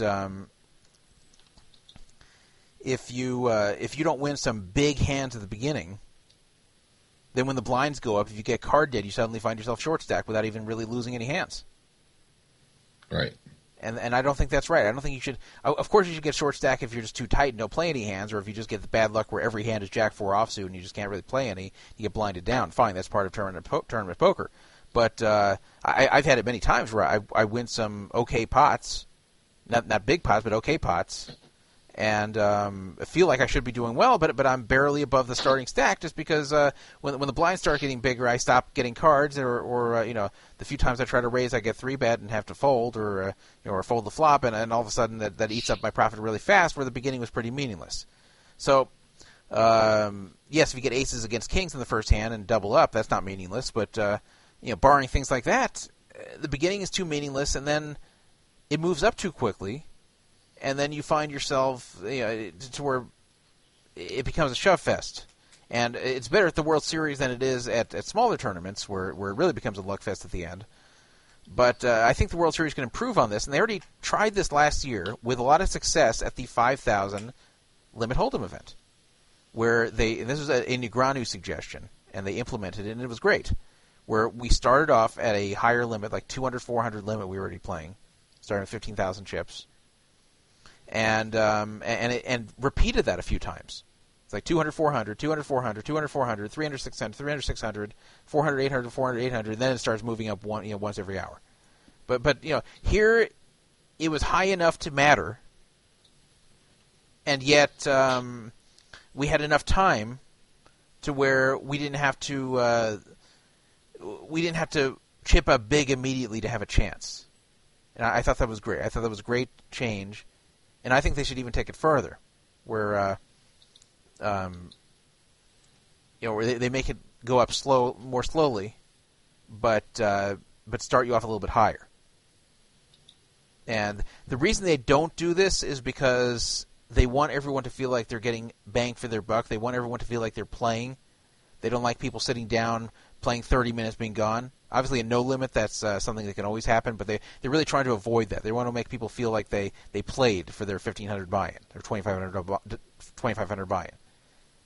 Right. But it's crappy, and it destroys to some degree the integrity of these tournaments. And it's very frustrating also for skilled players who want to have more of a chance than just catching cards at the very right time, which unfortunately a lot of these events have become to some degree. I'm not saying there's no skill, but there could be a lot more skill, and there could be a lot more your success could be dictated by a lot more hands, at least, than just a few key ones in the later the middle stages. So that's another suggestion of mine on how to improve the World Series. Do you have any ideas here, Giant? I think you pretty much covered most of them. I just think they need to make a lot of the events, just make them different. Even if they just change the buy-in a couple hundred or 400 or 5, whatever, just change the buy-in around. I just don't like seeing a $1,000 or a $1,500 limit event every day. Yeah, I just think it really waters it down. I know that's how they make their money, but maybe like I know people are there and they're even like the recreational players that are showing up just to get their shot at a bracelet. Well, they run those $500 mega stacks or whatever, like they run at the Venetian. They run those at the World Series too. Why not give out like a ring or something for that? I mean, just change the buy-ins around they should change the buy-ins around, I think, and just not offer as many of those tournaments. And back to the heads-up limit, I think a heads-up limit tournament would work great because a lot of the bracelet chasers would play that just because it would be, a shorter field. Maybe make the buy-in like 5,000 or something, and you would get a ton of just heads-up limit pros, and just a ton of heads-up players would be joining it. I think it would probably get a bigger field than maybe the limit events even get now. I think. I just don't know why that's never been an event. I know what you were saying about the table space, but after like 1 or 2 rounds, half the guys are eliminated, and they get those tables right back. So yeah, they should run one. I agree with the popularity of heads up. Yeah, especially I'm just surprised that it's never been ran, even when Limit was more popular 5 years back. Yeah, I was surprised whatever. Too. I'm just. And I think here's another thing that I suggest. I think that these 1K events where you start with 3,000 chips are crap, and in fact, I'm refusing to play them this year for that reason. I think they should really start introducing more chips for all the events instead of making it 3 times the buy-in. I think it should be 4 times, and then just adjust the blinds accordingly. Obviously, don't just adjust them directly to the increase, or it's the same thing, but adjust them to where, like what I was describing, to where the blinds start out higher but move up more slowly, and then increase their chips, the starting chips, and this way you'll have some more play. Otherwise, again, you have to get off to such a good start with these 1K events with 3K chips in the first few hours, or otherwise you're crushed. And right. And they do have to keep the same number of chips, consistent with all the events, because they don't want people stealing chips from one event and taking them to another. So you have to have the chips always having the same value. So if you're going to give 4K for 1K events, then you have to give 6,000 for 1,500 events, because you don't want people, as I said, taking chips from one event and using them in another, knowing they have more value in another. So I see why they do that, but they should give more. Otherwise, you're just not deep enough in these things. So those are some suggestions. Oh, and one more suggestion, logistical. Take away some of the women's bathrooms. There just aren't enough women out there to use them. When you have gigantic lines in the men's bathrooms and the women are wide open, just change some of the women's bathrooms temporarily to men's bathrooms. So don't take all the women's bathrooms away, but if there's 3 women's bathrooms and 3 men's bathrooms, take 2 of those women's bathrooms, make them into men's, and leave 1 women. Easy. Yeah, I agree. 100%. And I think they did that one year, and they did away with it. Oh, here's an old question about the main event I have for you that I was talking to somebody about the other day. First hand of the main event, you get dealt aces. 2 guys go all in before you. You gonna move in and risk your entire stack with the aces against 2 hands? Yes. Okay. I will. In fact, I will risk aces anytime pre-flop, except in a satellite situation where you just need to survive and then it's over. What if the whole table was all in? Yes. I'll still do it? Take my chances, yeah. Yes, I realize I'm a favorite to lose at that point, but of course if I win, I chip up so huge that it's worth it. Now, of course, if it's my only $10,000 and it's my last $10,000 and it's up to me to cash here to support my family, then I probably don't. Right.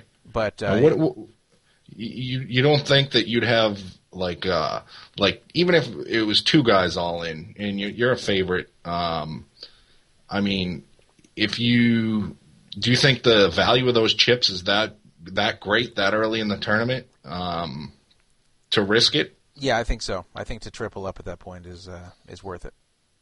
Okay. Yeah, I'm never folding aces. I can guarantee in the main event, if I have aces at any time, I will never fold them pre-flop. Guarantee you guys. Right. So that's my strategy for the day. If you know I have aces, you're going to get me to call off on my chips. I think just about everybody would, though. I think it's an interesting discussion, but I would still do it, even with the whole table going all in. I would. Yeah, the whole table, this would never happen, of course, but the whole table really went all in. 9 players, and I'm last to act with aces. I'm going to call, and I'm going to probably feel like, oh, shit, I'm probably going to lose this. But I mean, how can you pass that up to 9 times your stack? Right. And have the best hand by far. You'll have the best hand, but you're still probably, first a whole table, you're probably going to lose. Can you believe I forgot exactly what the hands were, but can you believe I had aces unassisted at a Limit Hold'em 40-80 game in this crazy game I played a few months ago? And with 4 opponents coming into the river, they had 5 combined outs to beat me. Wow. And got there, of course. When I saw them all turn over their hands, I couldn't believe it. Like the river, I didn't even call. It was like a terrible card. I knew I lost. So just like bet call, right. I mucked it and I was right. I was like 3rd or 4th place, but everyone revealed what their hands were, and I couldn't believe, like, it was a huge pot, and I couldn't believe I was in that good of a shape. Like, when you have aces and there's like a million people calling you down, there's always a good chance you're going to get fucked by the river. But here they had to combine 5 outs. They like all had so many common cards together. Anyway, question for all going after the same draws and the same, yeah. So here is a comment from John Stamos. What is the worst possible hand you would call if everyone on the table went all in, getting 8-1 of your money? I have to say, I probably would lay down everything else. Yeah, me too. I think one of them has aces. That's what I would think. I would think of all these 8 people. If 8 people going all in, unless they're if they're like 8 absolute maniacs, yes, I'd go all in with worse than aces. But if there's even like a few reasonable people at the table, I would think that kings are probably no good. Right. Yeah. So. Yeah, I mean, you got to figure if there's 8 guys all in, you're probably going up against aces. I think if you have kings, I mean. More than likely, I mean, somebody's probably going to have aces in there. If not, it's the same situation with the kings versus even if nobody had aces, you're still pretty big underdog to lose the hand. Yeah. So anyway, that's our suggestion for the World Series, and as I said, I'm going to play next on June 20th. Let me see what event that is. I think it's the 5,000 limit, and believe me, if there's an event I'm hungry for, it's that one. Some people might have thought the one I was most hungry for was the 1,500 limit, since I had bricked it 8 and now 9 consecutive times since finishing 3rd in 2005. But no, the reason it is the 5,000 limit.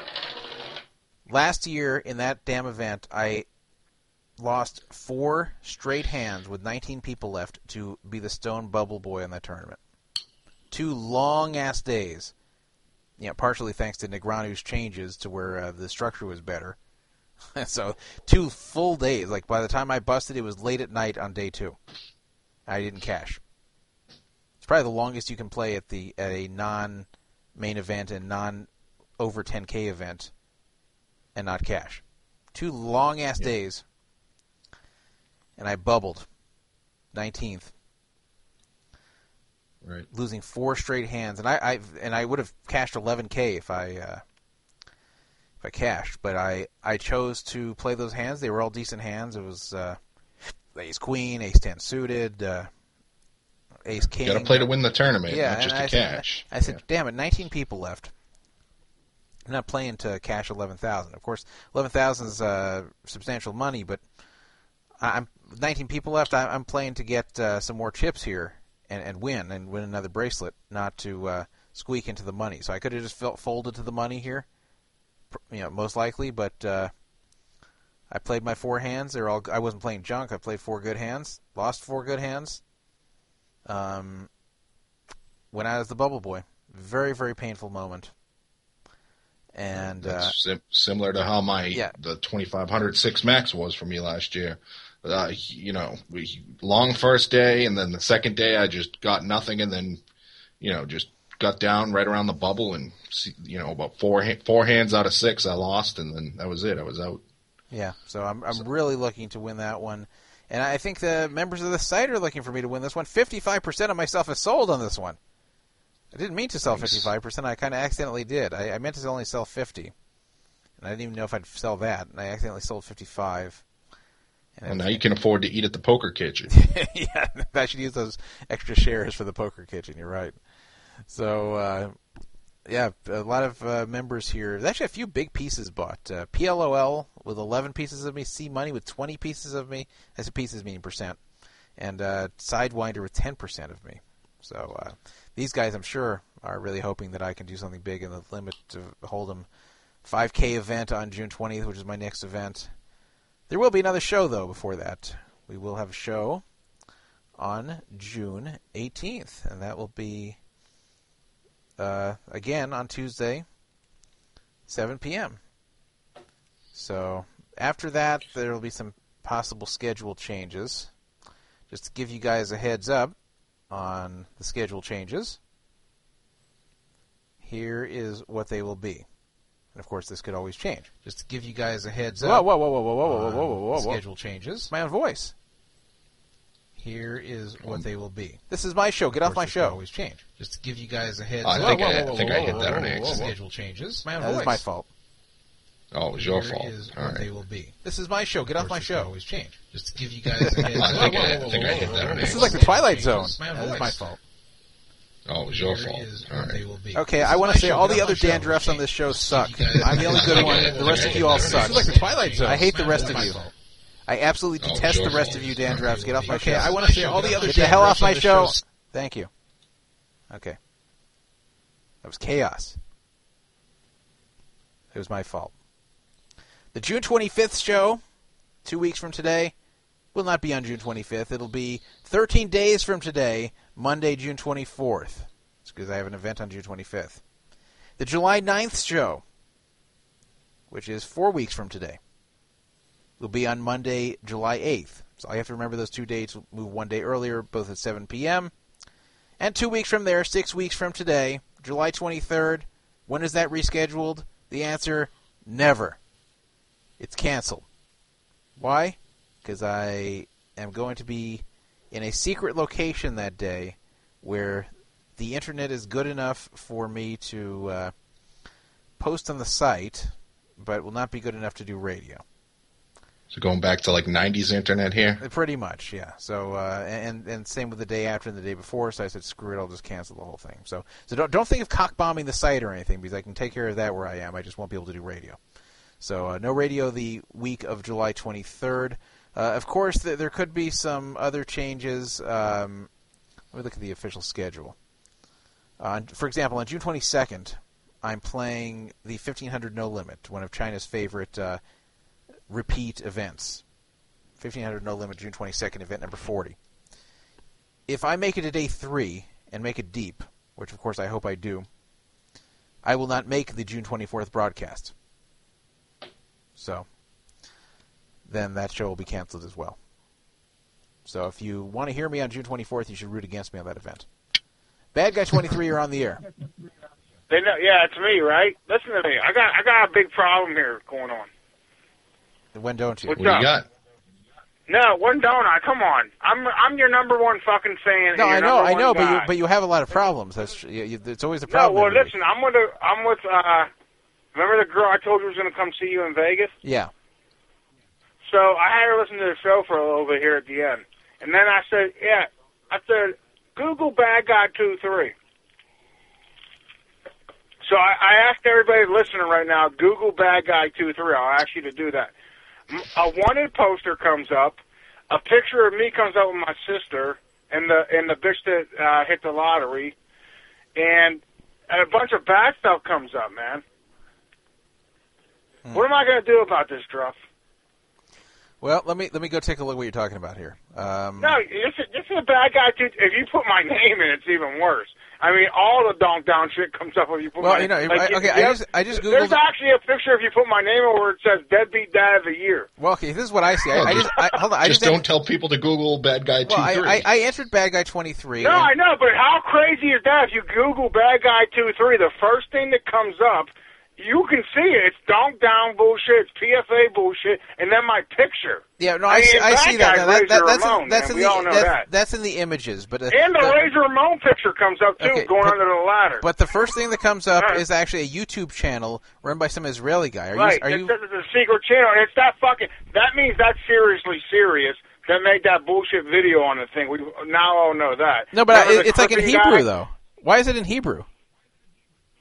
Listen. He made it right on your site when he did the video. No, I think this is a different. No one even gave it one response. I think this is a different Bad Guy. I think this is a different Bad Guy 23 on YouTube. User Bad Guy 23, I think, is an Israeli guy. Okay, keep going down. And you tell me it's not me. I mean, you can see my face. No, I'm not talking about the images. I'm talking about the YouTube channel.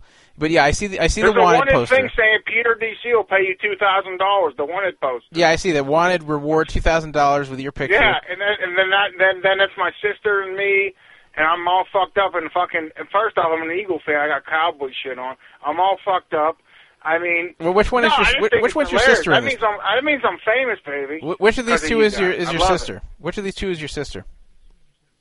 Which one do you think is my sister? Are you kidding me? Look at the noses. I was about to say the nose resembles the one on the right resembles you more. Yeah, that's my sister, the one on the right, for sure. But my little sister's a cool cat. But I'm here with a sexy girl, the girl that actually took her shirt off on the radio before. You remember the one time when you were down, I had a girl show her boobs? She's here with me. The girl that I tried to get you to come meet you. Where are you right now? In Pittsburgh? At the residential neighborhood? Yeah, I'm still in Pittsburgh because I'm going to go to the games, and then we're going to come to Vegas, and we're going to knock on your door. Okay, you know, Matt the Rat wanted to meet you. Matt the Rat was very disappointed that you weren't there to meet him. No, hold on. I told Matt the Rat I was coming. I have his phone number. Okay. Hold on. What are you saying? I never said I was going to be there before the 13th. So what's going? I never said that. I want to meet Matt the Rat. He said he's going to be there for at least a week and a half, right? He's going to be there till Sunday.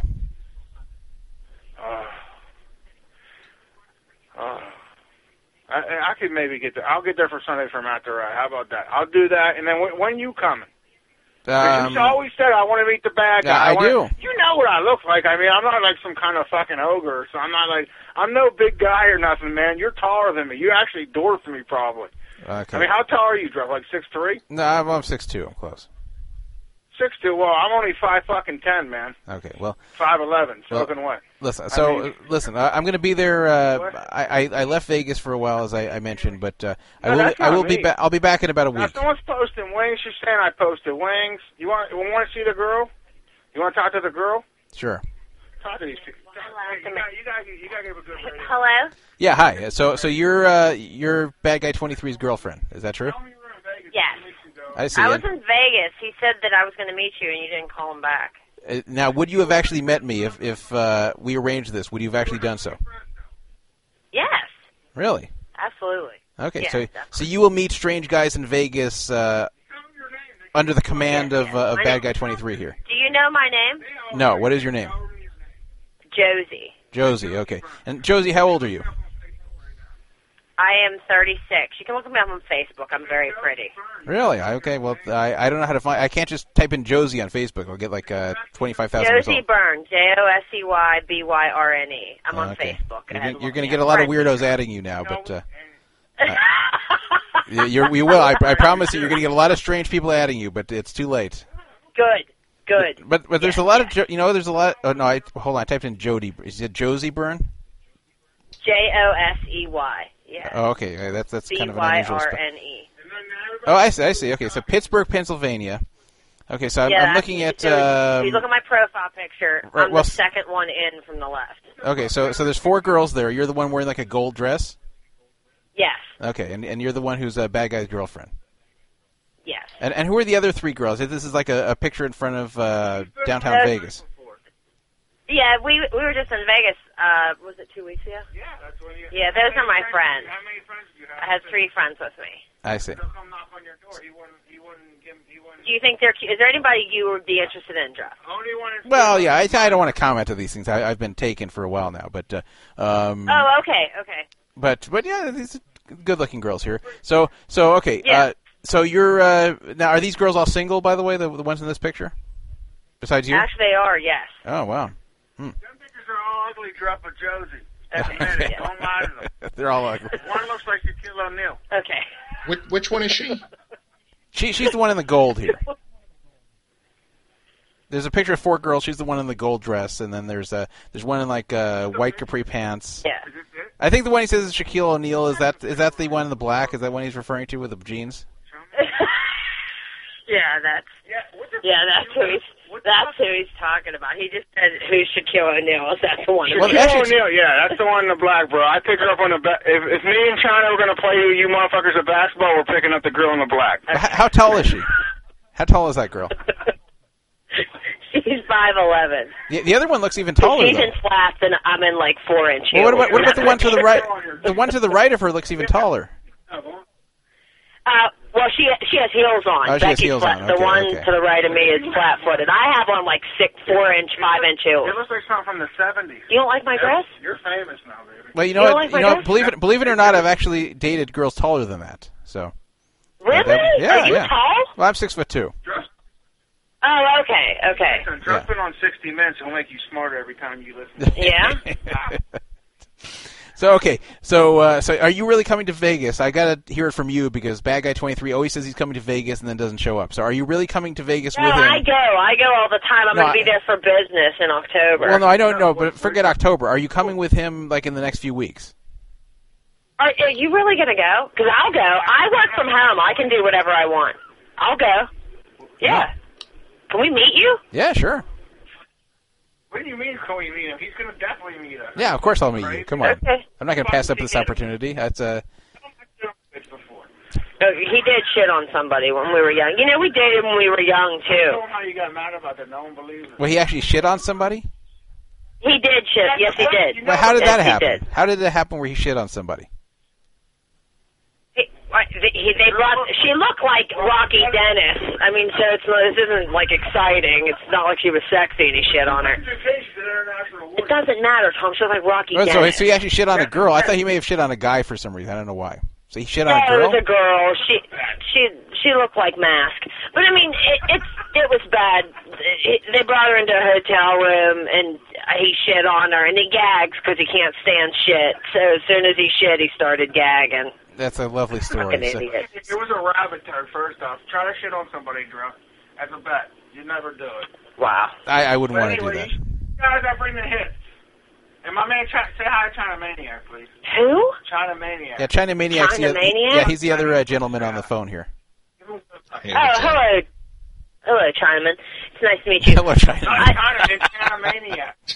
That's fucking nice. Hello, Chinaman. Oh, hello. This is a Chinaman. China Maniac. Oh, okay. He's a poker player. What do you think of Shaquille O'Neal? The actual Shaquille O'Neal or the girl who that he claims is Shaquille O'Neal? Yes. The girl. What do I think of her? I mean, she's not bad. She's see, like tall girls don't bother me. Like I'll tell you 2 things that don't bother me. I don't mind if a girl's tall, and I don't mind if a girl isn't thin. Like she can't be like huge, like obese, but if she's not thin, if she's a little bit bigger, that's fine with me too. That's just something that never bothered me. So. Oh, okay. Yeah. Good. Yeah. Okay, Druff, the girl on the left is a burnout. That's what I used to call her back in the day. She's a burnout? No, she's a nice girl. They're all nice girls. See, I wouldn't want to date a burnout. That would be a problem. But he was rocking the Guns N' Roses. Jeff likes the big bitches. Tom just had a baby to a big woman. No, I don't just like the big bitches. I'm just saying that if a girl has a little bit of weight on her, it doesn't bother me. That's just always the way I felt. Oh, okay. Yeah. Me neither, Druff. I like them like that. Tell him. I know you like big women. Hey, what the fuck does that mean? I fucked you, man. Wow. Okay, so I have no preference. Yeah, you don't look very big. You actually look like you don't weigh very much. No, I'm kind of thin. Yeah. But She tries too hard, Druff. wow. Okay, 16 minutes, this bitch, Druff. Wow. Okay, Jeff. What? Okay, so do you live do you live close to Vegas, like North Vegas? Dude, where do you live at? 3 houses. He likes 500-pound women. She can bring them out all No. out to meet me. I just told her you don't like big women. What the Okay. hell are you talking about? She's just fucking. Listen, Druff don't like big women. I know. I'm just kidding. We'll just get him some deluxes.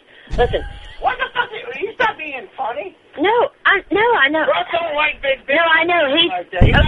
The Chinaman, what is he into? Chinaman. What are you into? I'm into it all. From Boston, so is that. Chinaman's black. Chinaman's not black. No, he's not black. Okay. Where are you from? You're from Boston? Yeah, Boston. Okay, I didn't tell by his accent. Well, New Kids on the Block are also from Boston. Yeah, you like that. I like them. They were here today. Oh, that's right. I guess around the time. My boys. You know what? I guess around the Do you time. know? Wait, are you serious, Chinaman? You know them? It's not Chinaman. He doesn't care. He doesn't care. Do you know them? I know them all. Oh my God, I love them. China, you're hooked up, bro. You know, that's true. In the late 80s, Yeah, I when grew they up were with really them all. big, that's when she was like the age of the girls that loved the New Kids. So I guess like 20 years later, it's the same thing. Yes, absolutely. We love them. Old to like the New Kids. Bro. No, it was normal. Like All Marky my Mark, friends. too? They're like the New Kids on the Block. No, see, I was a little bit too I love old. The girls my age didn't really like New Kids, guys. I was a little bit too old for that. But she's Me not. too, I think. No. Yeah, bullshit. No. So you were listening to New Kids when you were 14? Yes. Okay. Hanging Top. Jody was my favorite, but now I like Donnie. He was great in Saw. Do you really know them? Listen to him. Yeah, I know I'm Donnie. so Mark. excited right now. Oh yeah. Used to Is have he a lot of lying? cookouts when we were kids. No, I'm dead serious. I don't know Chinaman ever. Wow. I'd like to Google a photo of you, Chinaman. What is... China-maniac. Doesn't matter. What is your name? Are you on Facebook? He's a fucking pro poker player. Just Yeah, I'm on Google Facebook, him. but it's private. It's a secret Okay, location is there on like a Facebook. photo of you? I just want to see what you look like so I can just get a visual of the New Kids' friends. What does it matter what he looks like if he can get you the When we come to Vegas, can we talk about me Yeah, you know, perhaps meeting the New Kids in a it private shouldn't mean venue? anything. You know, China Maniac could be really ugly. It wouldn't matter if he knows the New Kids. That should be all that Yeah. matters here. Put up a couple Yeah, hundred yeah, I thousand, don't I'm care. sure. Yeah, you could be Couple $5. I'm 100,000, down. I just want to know. $5? What are you, black now? No, he should be a large guy, have and I'm that. down. I don't care. You know, I think if you can fix up. Run up a couple 100,000 on Bodog, and then I could probably arrange that private concert for you. You know what? I think if you can arrange some of your female friends to be with a China Maniac here, he might be able to make the New Kids thing happen. Yes. You, Chinaman, you go through my photos. Hold on, Tom. You go through my photos and you choose. Quit using my real name. Oh. Okay, you go through my photos and you choose somebody, and then if we can meet the New Kids, we will deliver this person to you. It should be the other way around. It should be you deliver it first, and then he delivers the New Kids. You show him the I'll stuff. bring the girl. Just pick her, and then we meet the New Kids. You show him the stuff first, then he shows you the New Kids. Okay, yes. Well, okay, Chinaman, just look through the photos and see who you're interested in, and I'll make that happen. I will bring them to Vegas. Chinaman, that's going to be your new nickname. Are you in Vegas, too? Is everybody in Vegas? No, he's in Boston. Chinaman's in Vegas shortly, because he's playing a 10-grand main event. Druff's getting ready to go, because he plays in like 10 different events. But they're all the same. These guys can play poker. I told you that. I said, you talk to my guys, man. They're great Hey, guys. do you like Marky Mark? Do you like Marky Mark? Oh, my God, yes. Yeah, me and he. I'm tightest with him. Oh, my gosh. I'm so excited right now. Please look at my photos and see if there's anybody who would be of interest, and we'll make this happen. Tell her it's you. Tell her you're the one of interest. I date this nutcase. You don't want me. My issues have issues. But How long have you been dating Bad Guy here? Since we were 17 or 18. Well, no, but you started dating him again recently. When was that? Yeah, recently. We just got back together a couple months ago. Up and down, Druff, up and down. Yeah. Easy come, easy go. Wow. I see. I don't even know what to say, man. Hey, we're bringing radio back, Druff. You are. Now it's like Archie Bunker and Edith from now on here. I'm not just calling by myself. I was really hot when I was in high school. You should have seen me. Wow. Well, we can't go back in time here, though. I never saw that. I'm telling you. You know what matters now. What matters guys. is the here and now. It doesn't matter if you were hot in high school. That's 20 years ago. We gotta stay in today. Yeah, you're right. You're right. Yeah. I mean, I got porn to you 20 years ago. Okay. You know, I'm going to be honest here. I don't know, about 10 or 15 years ago, I was with a girl who was really, really hot in high school, but only about average at that time. And I would try so hard at night, just like it would be dark in the room. I would try to picture that I'm with the high school version of her, not like a pedo or anything, but I try to picture like I'm back in high school and she's back in high school and like we're getting it on then, because like it just I don't know, because it was the same girl. I felt it was okay to picture that. Okay.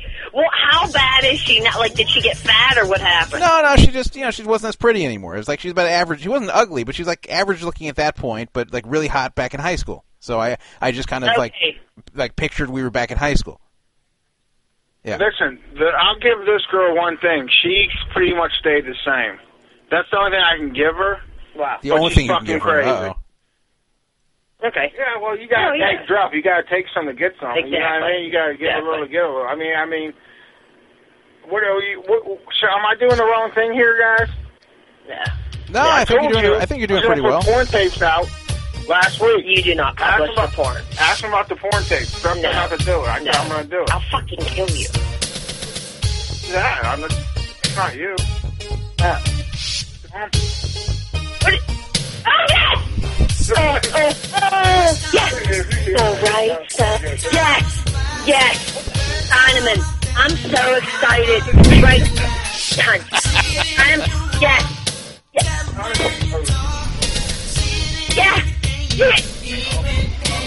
You got the right stuff, baby.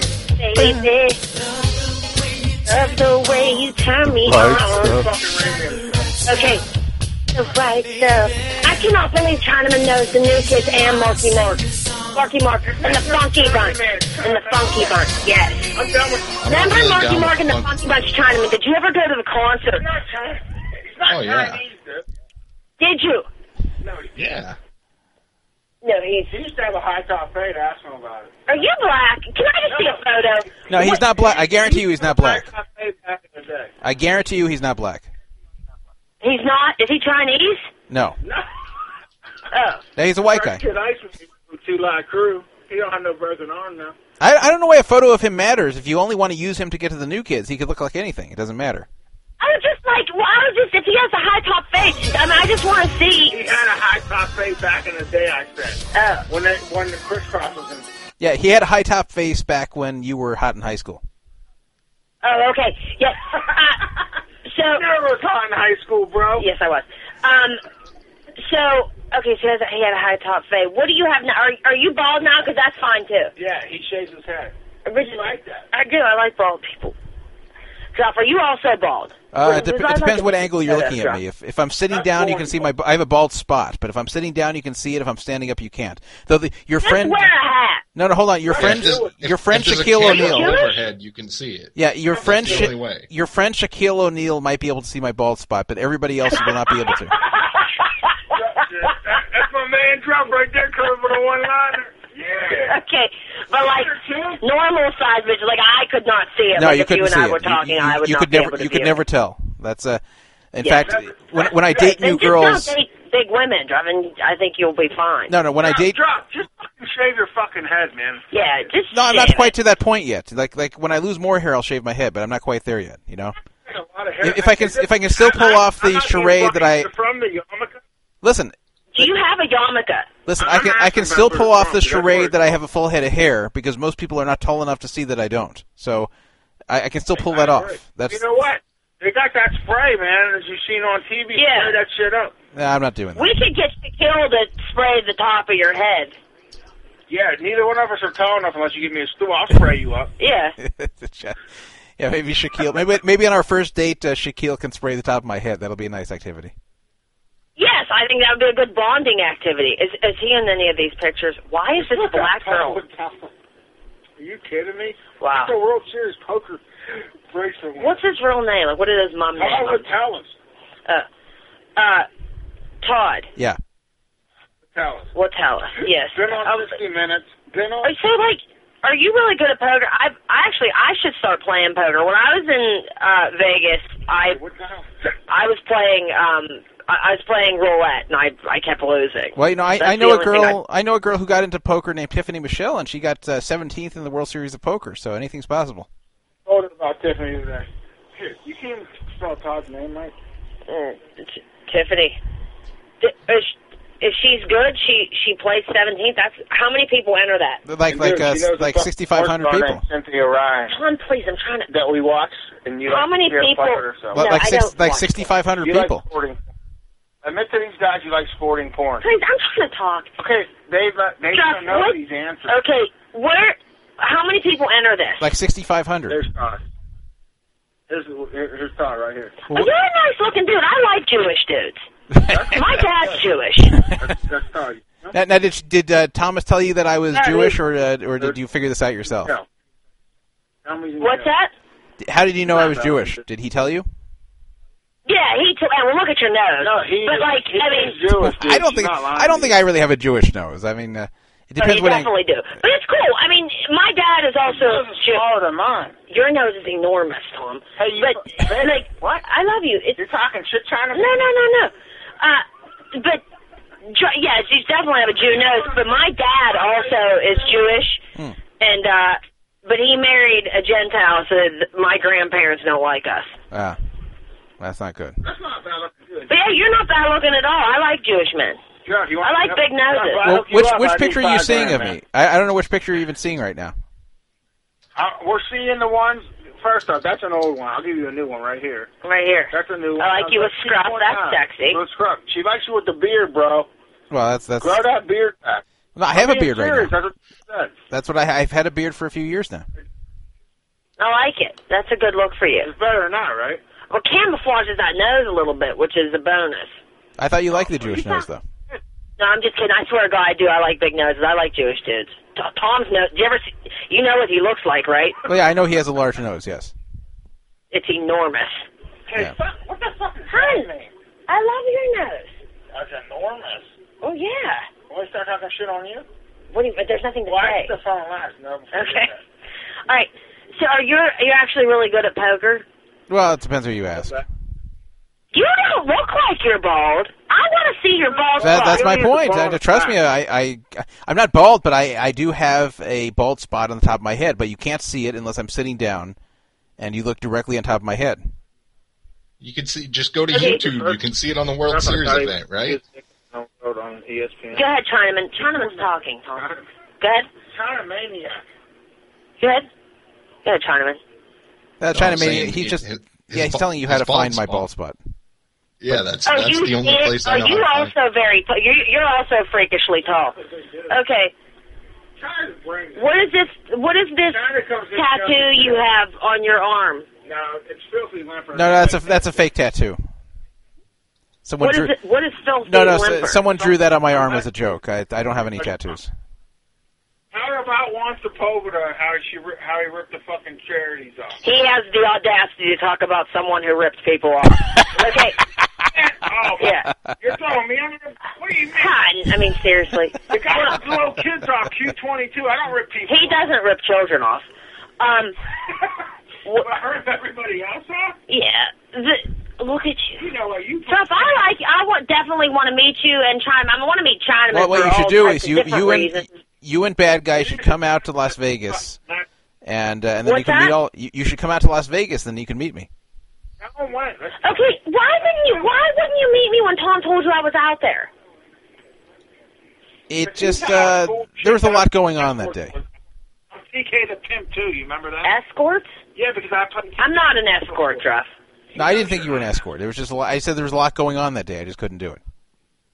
Oh, okay. So the next time I come, like, if we give you like a week's advance notice, you'll meet up with us. Well, I don't know Can about a week. Can I get a photo with you? And I would like to sit on your shoulders and take a picture of your bald July spot. 23rd. Tell them you're going there. Tell her now.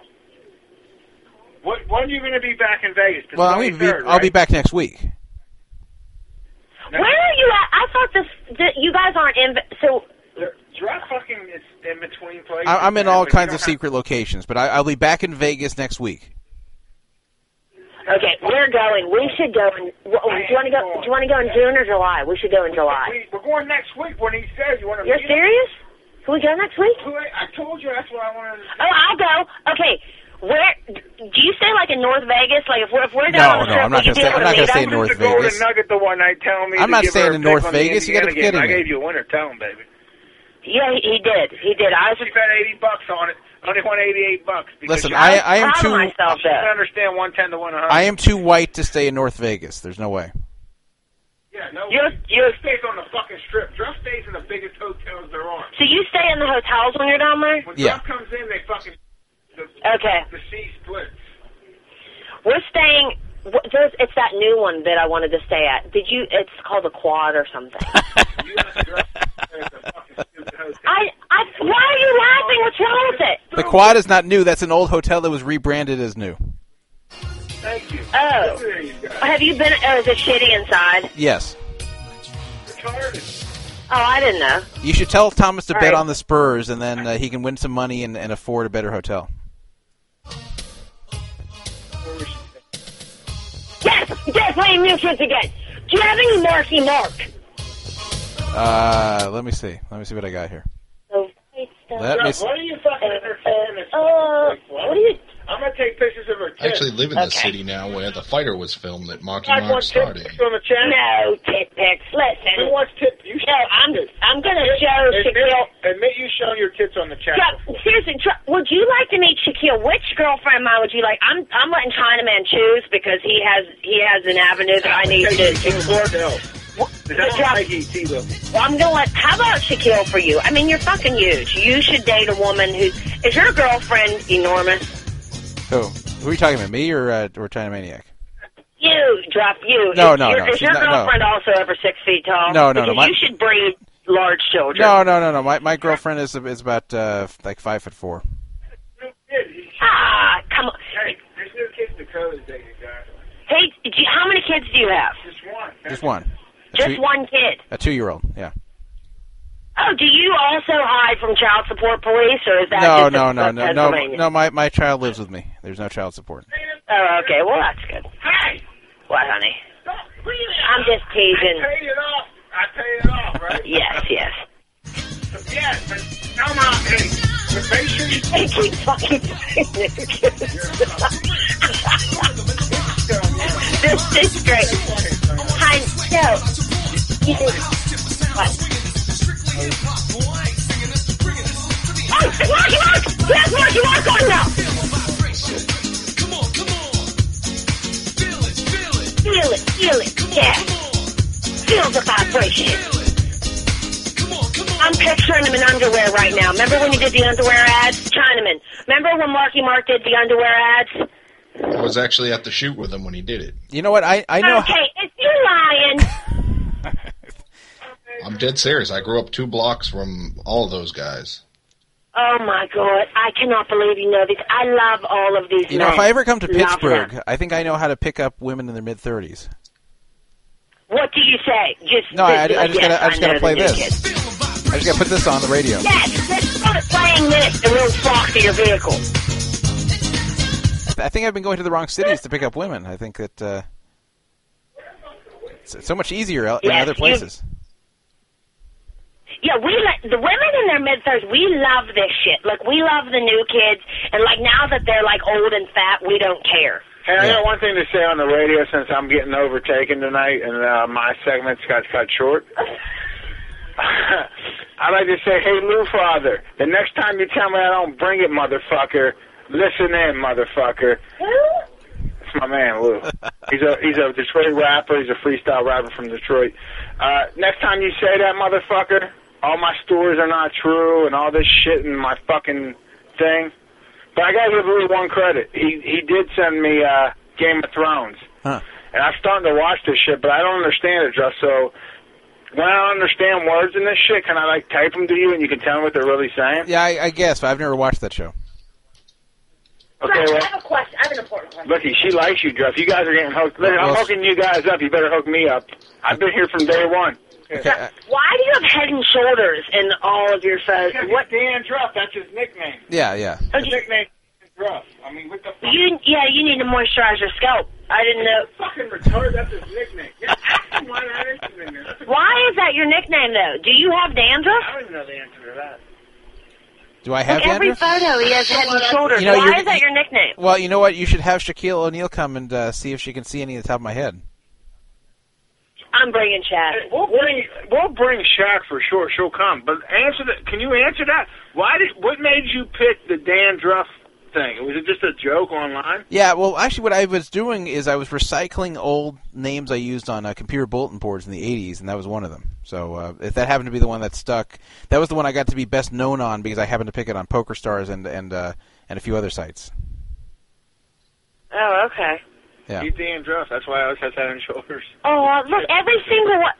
Look, is that like, it's also like a probably good luck charm for when he's playing poker. Well, maybe 8 years ago it was.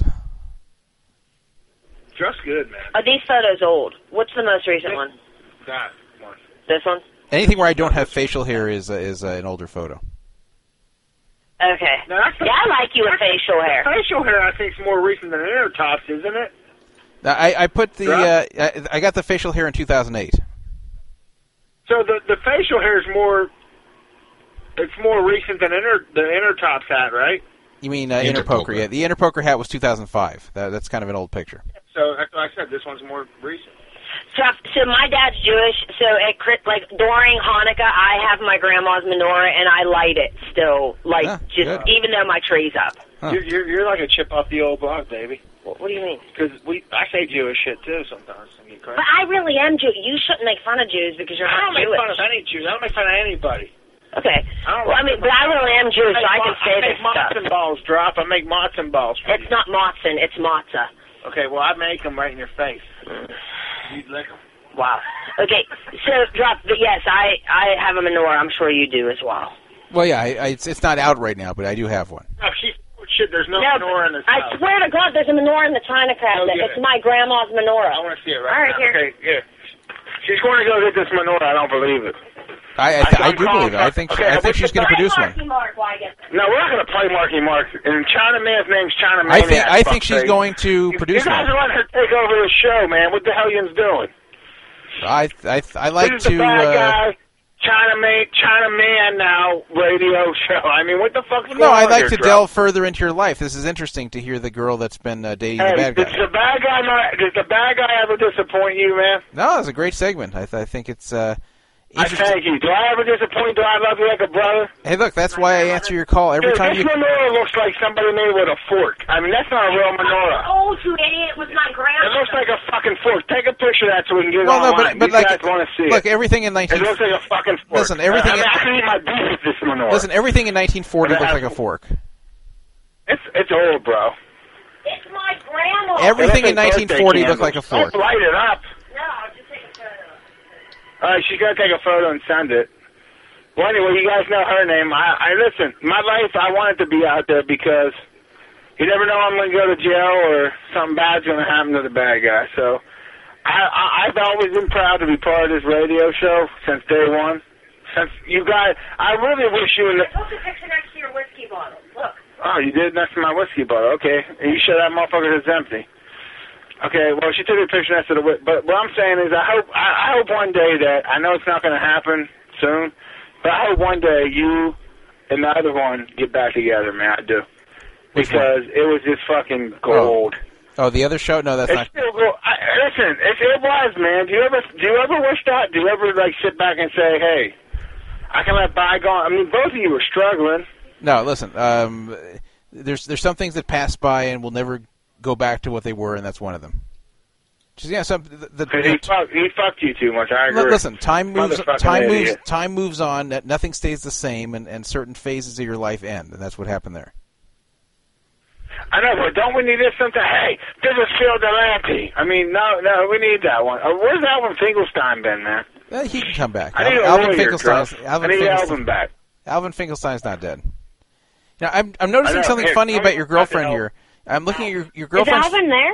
Hey, can we talk to Alvin? Well, hang on. Is he from Boston? Before we put Alvin back on here, how come your Facebook page has like a follow, but I can't add you as a friend?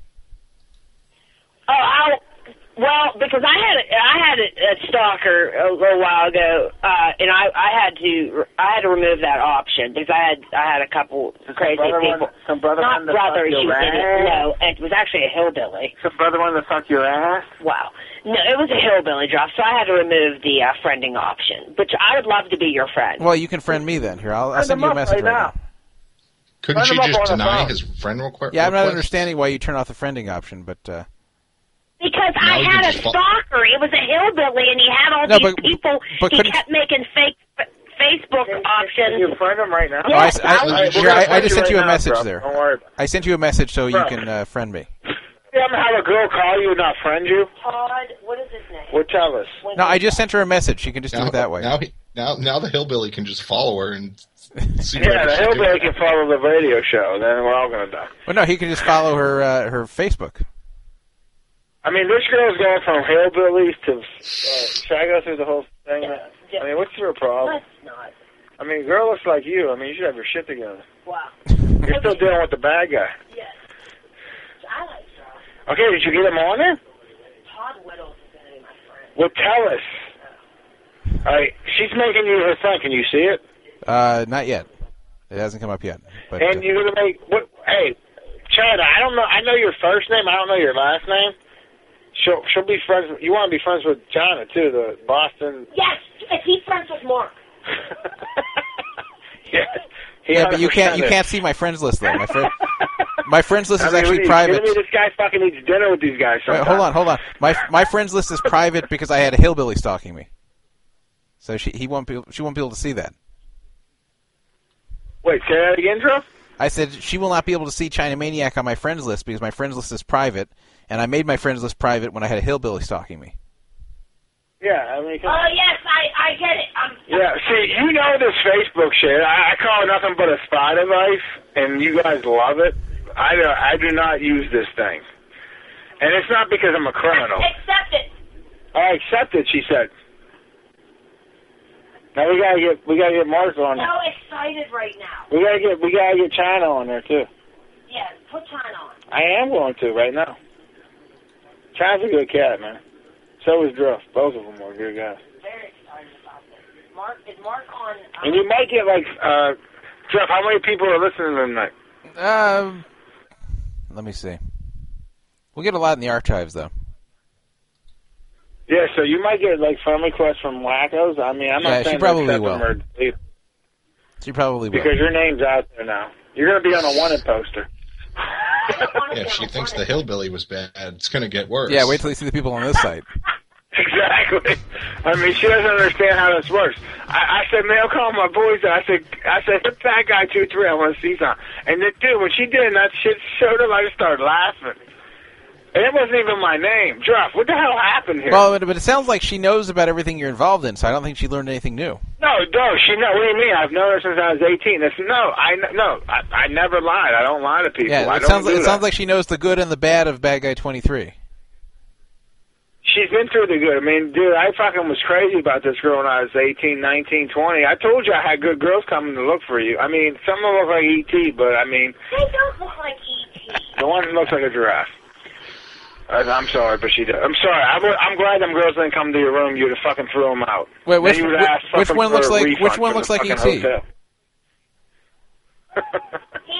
None of them look like E.T.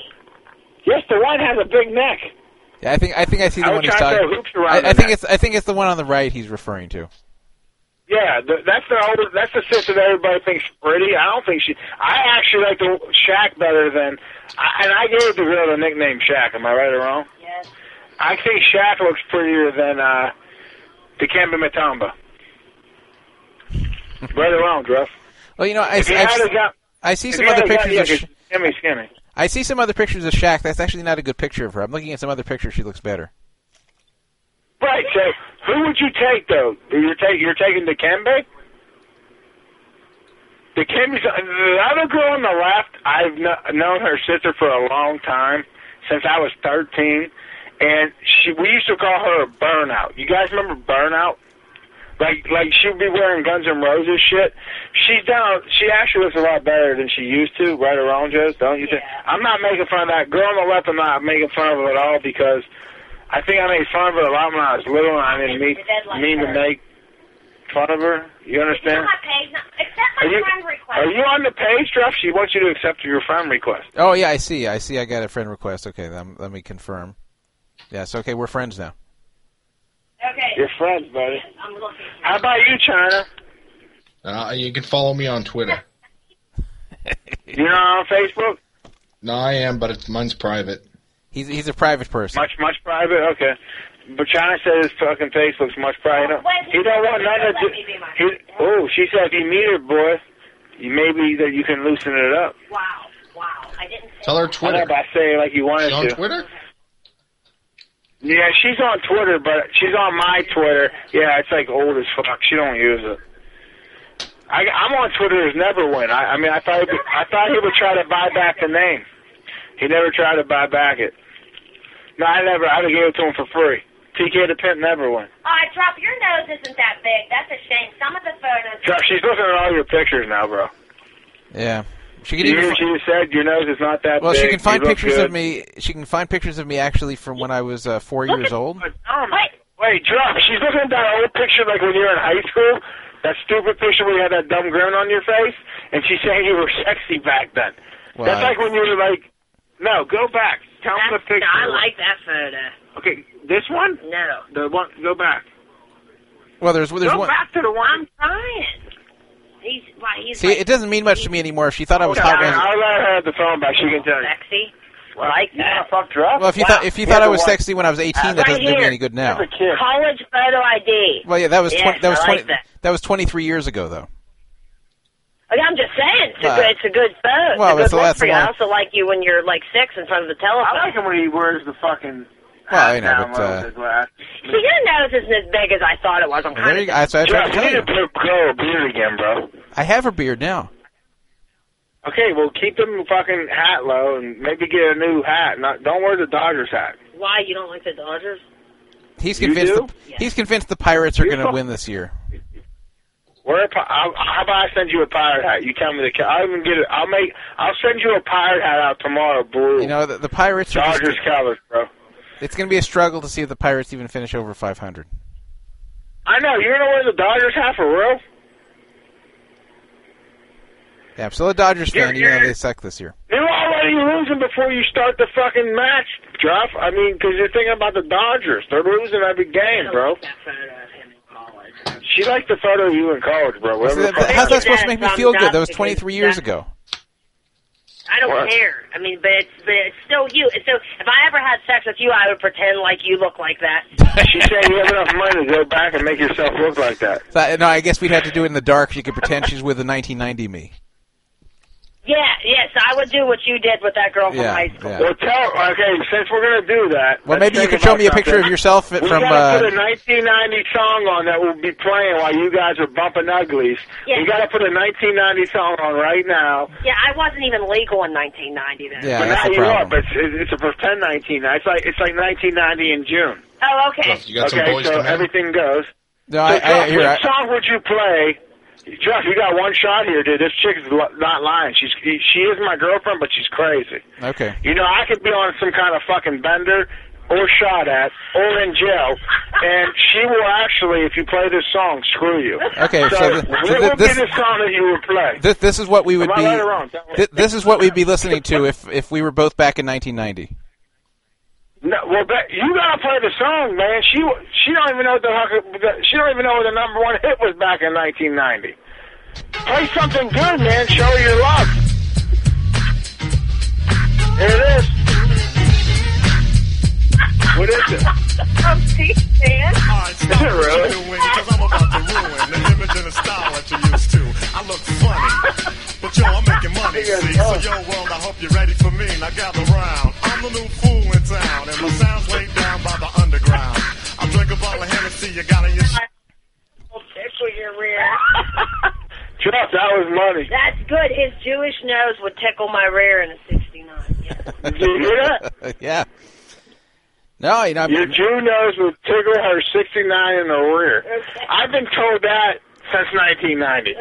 I'm still playing that song when I lick her pussy from the back. So, I mean, I can't believe you played that song. Now I have no moves tonight. Wow. I mean, I only have Humpty loaded. Yes. No, that's an awesome song, dude. No, you know what was the worst? That was fucking. We both laughed. Listen, Druff, I told you he's the man of the hour. He'll make you feel smarter.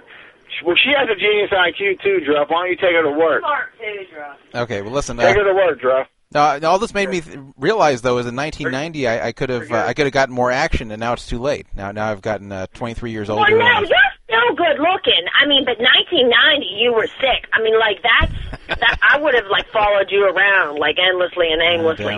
But now if I ever built, still good looking. If I ever built a time machine, I like dudes with big noses. Druff, I think your nose has grown as you've gotten older. Well, it always everybody's nose grows as they get older. I like you with that scruffy ass. That beard is a good look. Come with the Neverwin poker. The one with the Neverwin poker hat. I like that. Yeah, well, that's 5 years ago.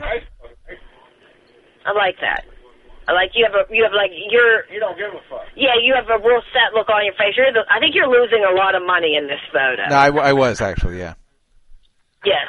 Well, you look like you are. Losing money or losing a radio host, it was one of the two. No, I was depressed there because I was losing and Tiffany Michelle was winning. That was the problem. This is in 2008. Okay, is she hot? Yeah. What are you talking about? You want to see Tiffany Michelle? What do you mean? What do you mean? Yeah, she's hot. Oh, yeah. Is she pretty, Druff? She's donking you, kid. Yeah, sure. Yeah, Tiffany Michelle is decent, but she's not beautiful. That's my opinion. Keep talking. I'll show you. Is she pretty? Yeah, she's gonna. No, up here, babe. Look, you gotta put the thing up. Go ahead. Well, she's a good-looking girl. Is she? How old is she? You know what makes her even better looking, Druff? Her best friend is a gay porn star. Now she don't even do cock no more. Samantha Ryan. I know, but that's kind of a waste, though. So if they won't do cock anymore, what's the how point? Can you Samantha Ryan and Tiffany Michelle at the same poker table. You want to go home with Josie? I'm going home with Tiffany and Samantha. Okay. How old are these girls? By the way, bad guy, did you see the picture of me as a 6-year-old with a Dodgers outfit on? I like that. Were you standing in front of the telephone? I actually didn't. No. I'm standing in front of a tree with a Dodgers helmet and a Dodgers bat and a Dodgers shirt. I didn't see that, brother. I have to see that. Well, I like the Dodgers. I'm with you. Yeah, this is a picture taken of me in 1978. You don't like the fucking Dodgers. You like the Pirates. Are you a fucking drug addict? I like the Dodgers. You like actually the Cardinals because your dad likes the Cardinals. My Jewish dad likes the Cardinals. I mean, so my dad is the only Jew in prison. You're liking the best team right now. Tiffany Michelle. Hey, Jeff, you think we're like in a crack house here doing this? No, I think you're in a residential neighborhood. I said something like that one time when I was yelling at Chino Ream. What did you? I said I told you that earlier because he was on TV earlier, and I said, dude, the one night I pranked this guy, you weren't even paying no attention. I said I'm pranking you, but I'm in a residential neighborhood. I'm going to wake the neighbors up because I was. My residential neighborhood. What do you mean? That's what it's called. Everything's a fucking residential neighborhood. If I wouldn't go that there. far. Okay, I understand. I said I'm in a residential neighborhood. I can't be yelling like this out here. I'm trying to do good for the show. That's what I said. I'm in a residential neighborhood. When we were in high school, Jeff, he was yelling at me. I'm sure he's cheating on me on me or something. He started yelling. I don't know what this is about. And he told me that he said I'm done with you. He says, and I'm going to tell my colleagues the same. We were in high school. He gambled. He didn't work, and he told me his colleagues. Like that doesn't even make any sense. Like they all. Yeah, you have colleagues. In order to have colleagues, you have to have a job. My colleagues were the guys you were trying to fuck. Okay, Jeff. But so this is what I'm talking. And so the fact that he was in a residential neighborhood doesn't even make any sense. Where were you in the? Michelle. She's very pretty. Well, I just busted a load on her ass. I doubt that. Yes, I did. Do you know this lady, this Tiffany Michelle Druff? Yes. Can we all meet her? Okay. Druff, can we meet her if I come? Did you hang up on her? No, I'm here. Druff. Yeah. Druff, he wants to meet Tiffany Michelle. I want to meet the And I actually want to meet her porn friend, Samantha Ryan. I think she actually wants to meet the 1990 me. I think that's who she really wants to meet. Wow. Tiffany Michelle, does she like you in 1992? She didn't know me then, so... I don't know. Hey, she would have liked you, guaranteed. I want to suck on your boobs. I think Tiffany Michaud was like. Right? I think Tiffany Michaud was like 3 years old in 1990, so I don't think she would have liked me then. Yeah, she would have been thinking about you. How old is Tiffany? How old is she? I don't know. She's not. She's in mid-20s or something. Oh, can I suck your tits? Okay, yes, he's very charming and romantic. Well, that's how I do them. I have a girlfriend on the... listen, yeah. I want to give a shout out to my girlfriend on the site, Bleebs91, the dildo queen. She's my girlfriend, and I'd like to say hello. All right, there you go. Who? Yeah, the amazing thing is there's actually people who listen to this show for like serious poker content, and then they get to this. And... Wait a second. And they hear Bad Guy 23 saying, "I want to suck your tits on the radio." What is better than this, man? This is like Archie Bunker and Edith. I'm just saying this show has kind of like two personalities. This show has like two personalities. Okay, so we did a bad thing here. We went too long. No. I don't care. People can turn it off if they want. There's nobody turning this off. They want to hear what this bitch says. I don't care about wasting time at the end of the show because people can always shut it off. Once I'm done with the content, that's what I'm saying. When does the bad guy always call, Druff? Well, at the end, I know. The end of the show, you're getting ready to turn it off, right? Yeah. Druff, why did you defriend a bunch of people the other? What happened? No, it was a joke. Why did you? No, that was a joke. Hold up. She is on 2+2 and has poker content now. I'm not even fucking with you. I'm not going to even say nothing. Tell them what you're reading. Huh? Tell them what you said. Why did you defriend all these people? Why did you defriend all these people? I now have 2 people in front of me because of my irrelevant commentary. What is wrong with you? Do you offend people on here? The short answer is yes, but I think you should create an account on my site on Poker Fraud Alert. Poker followers? What is she going to be called? No, pokerfraudalert.com. Hold on. Okay, yeah. Okay, wait a second. What is she going to be called? I think we should have a name for her. Well, I don't know. It's got to be something to do with the bad guy. Don't you think? Homepage. Yes, you just want to be called yourself? I'm going to make an account. What is this? Okay, you're not going to make shit. We got to get a name for you. You're going to come up with some corny name. What are you going to say, like orange shirts or something? I mean, we don't want orange shirts. How do I point? What do you... Jeff, what's a good name for her? Give us a name. She's going to name herself that right now. Josie the Pussycat. Josie the Pussycat. You like that, huh? Yeah. Nothing to do with the bad guy, though, huh? Okay, everybody tries to always go further away from the bad guy. Yeah, Josie the Pussy Bitch is good. No, Pussy Bitch, wait a minute. No. Hey, China, pull back those tickets for the new kids. No, China, we're fine. We can get 4 more hot bitches to go with us. Yes, I'm going to make it. I just got to get down to Boston, brother. You're out on the fucking... No, I'm in. I'm So we're going to sit here and wait for her to make a poker account now? No, I'm not going to wait. I'm too So how's everything been going, man, like tonight? Like, what I didn't listen to the show that much. Well, yeah, just the usual. The Cosmo shit? No, I didn't talk about that. No, I didn't talk about it. You don't need to drop shoes in there. Who referred you? I'll put you in. Yeah, put bad guy 2-3 that referred you. Referred you to a piece of shit, man. You're off the site. Hey, Drop, if she starts causing trouble, you ban her, right? I don't know about that. Drop, she's up and down, bro. I know we don't have many girls here though, so we can't really ban them. We hardly have any. Drop, come on. He's not going to ban me. It's fine. Drop. If this bitch starts fucking with the show and I ain't talking to her, then she's like calling from her boyfriend. I'm still friends with Drop. This has nothing to do with you. Okay, go ahead. You guys can. Okay, Drop, you're coming on my territory. Hey, I see how it is now, boy. Bad guy. What does she do for work? She says she works from home. Is she a poker player? Okay, she worked. Okay, I'm gonna tell you. Like, I know the one thing she did was like write NLEA panels. Yeah, but tell them what it is. No one knows what the fuck that means. Food science. Like, she used to, like, I know one, used to do the same thing she had to do one time where you had to, like, make sure the spelling was right on. Checking the NLEA panels. Yeah. Make sure the spelling's right, like, on, like, how much calories and shit are and stuff, right? Yeah, it's NLEA. So you have to make sure it's spelled. But, dude, she can sit right in her bed all day, all night, next day, anything, and then she gets paid great money. And that's what she does. She does some kind of thing for food where she makes the labels, but she prints them and makes sure there's no misspellings. That's it. It's like a spell check. Meanwhile, that's on your computer. I could do that in about 14 games. I got spell check. Well, do you have not spell check on that old Dell computer? I need to get you a new computer. My computer is way more advanced than hers. That's why it's taking her so long to befriend you guys. Well, my computer's yeah, not... that's what she does, bro. I don't know, dude. She sits back. She's a fucking crazy. First off, this chick is crazy. You know, my computer's not very advanced at all. That's why the show crashes all the time. No, she is advanced. She's very smart. She has a genius IQ like you, Druff, and probably like you. I think your name's Mark, right, China? Man? Who the fuck says China Man? I told her 48 times your name's China Maniac. She kept calling you China Man, which I like better. I like the China Man better, but that's what it was originally intended to be. This chick's real smart in a lot of bad ways too. You understand what I'm saying, boys? A lot of bad ways, huh? Well, you know what? How do I get to see that? I want to write stuff. Now she's on the site. Well, you got to show her how to use it. You know, this is not going to be the Indian tutorial program. You're lucky I am the old site because a bunch of black cocks used to be on there.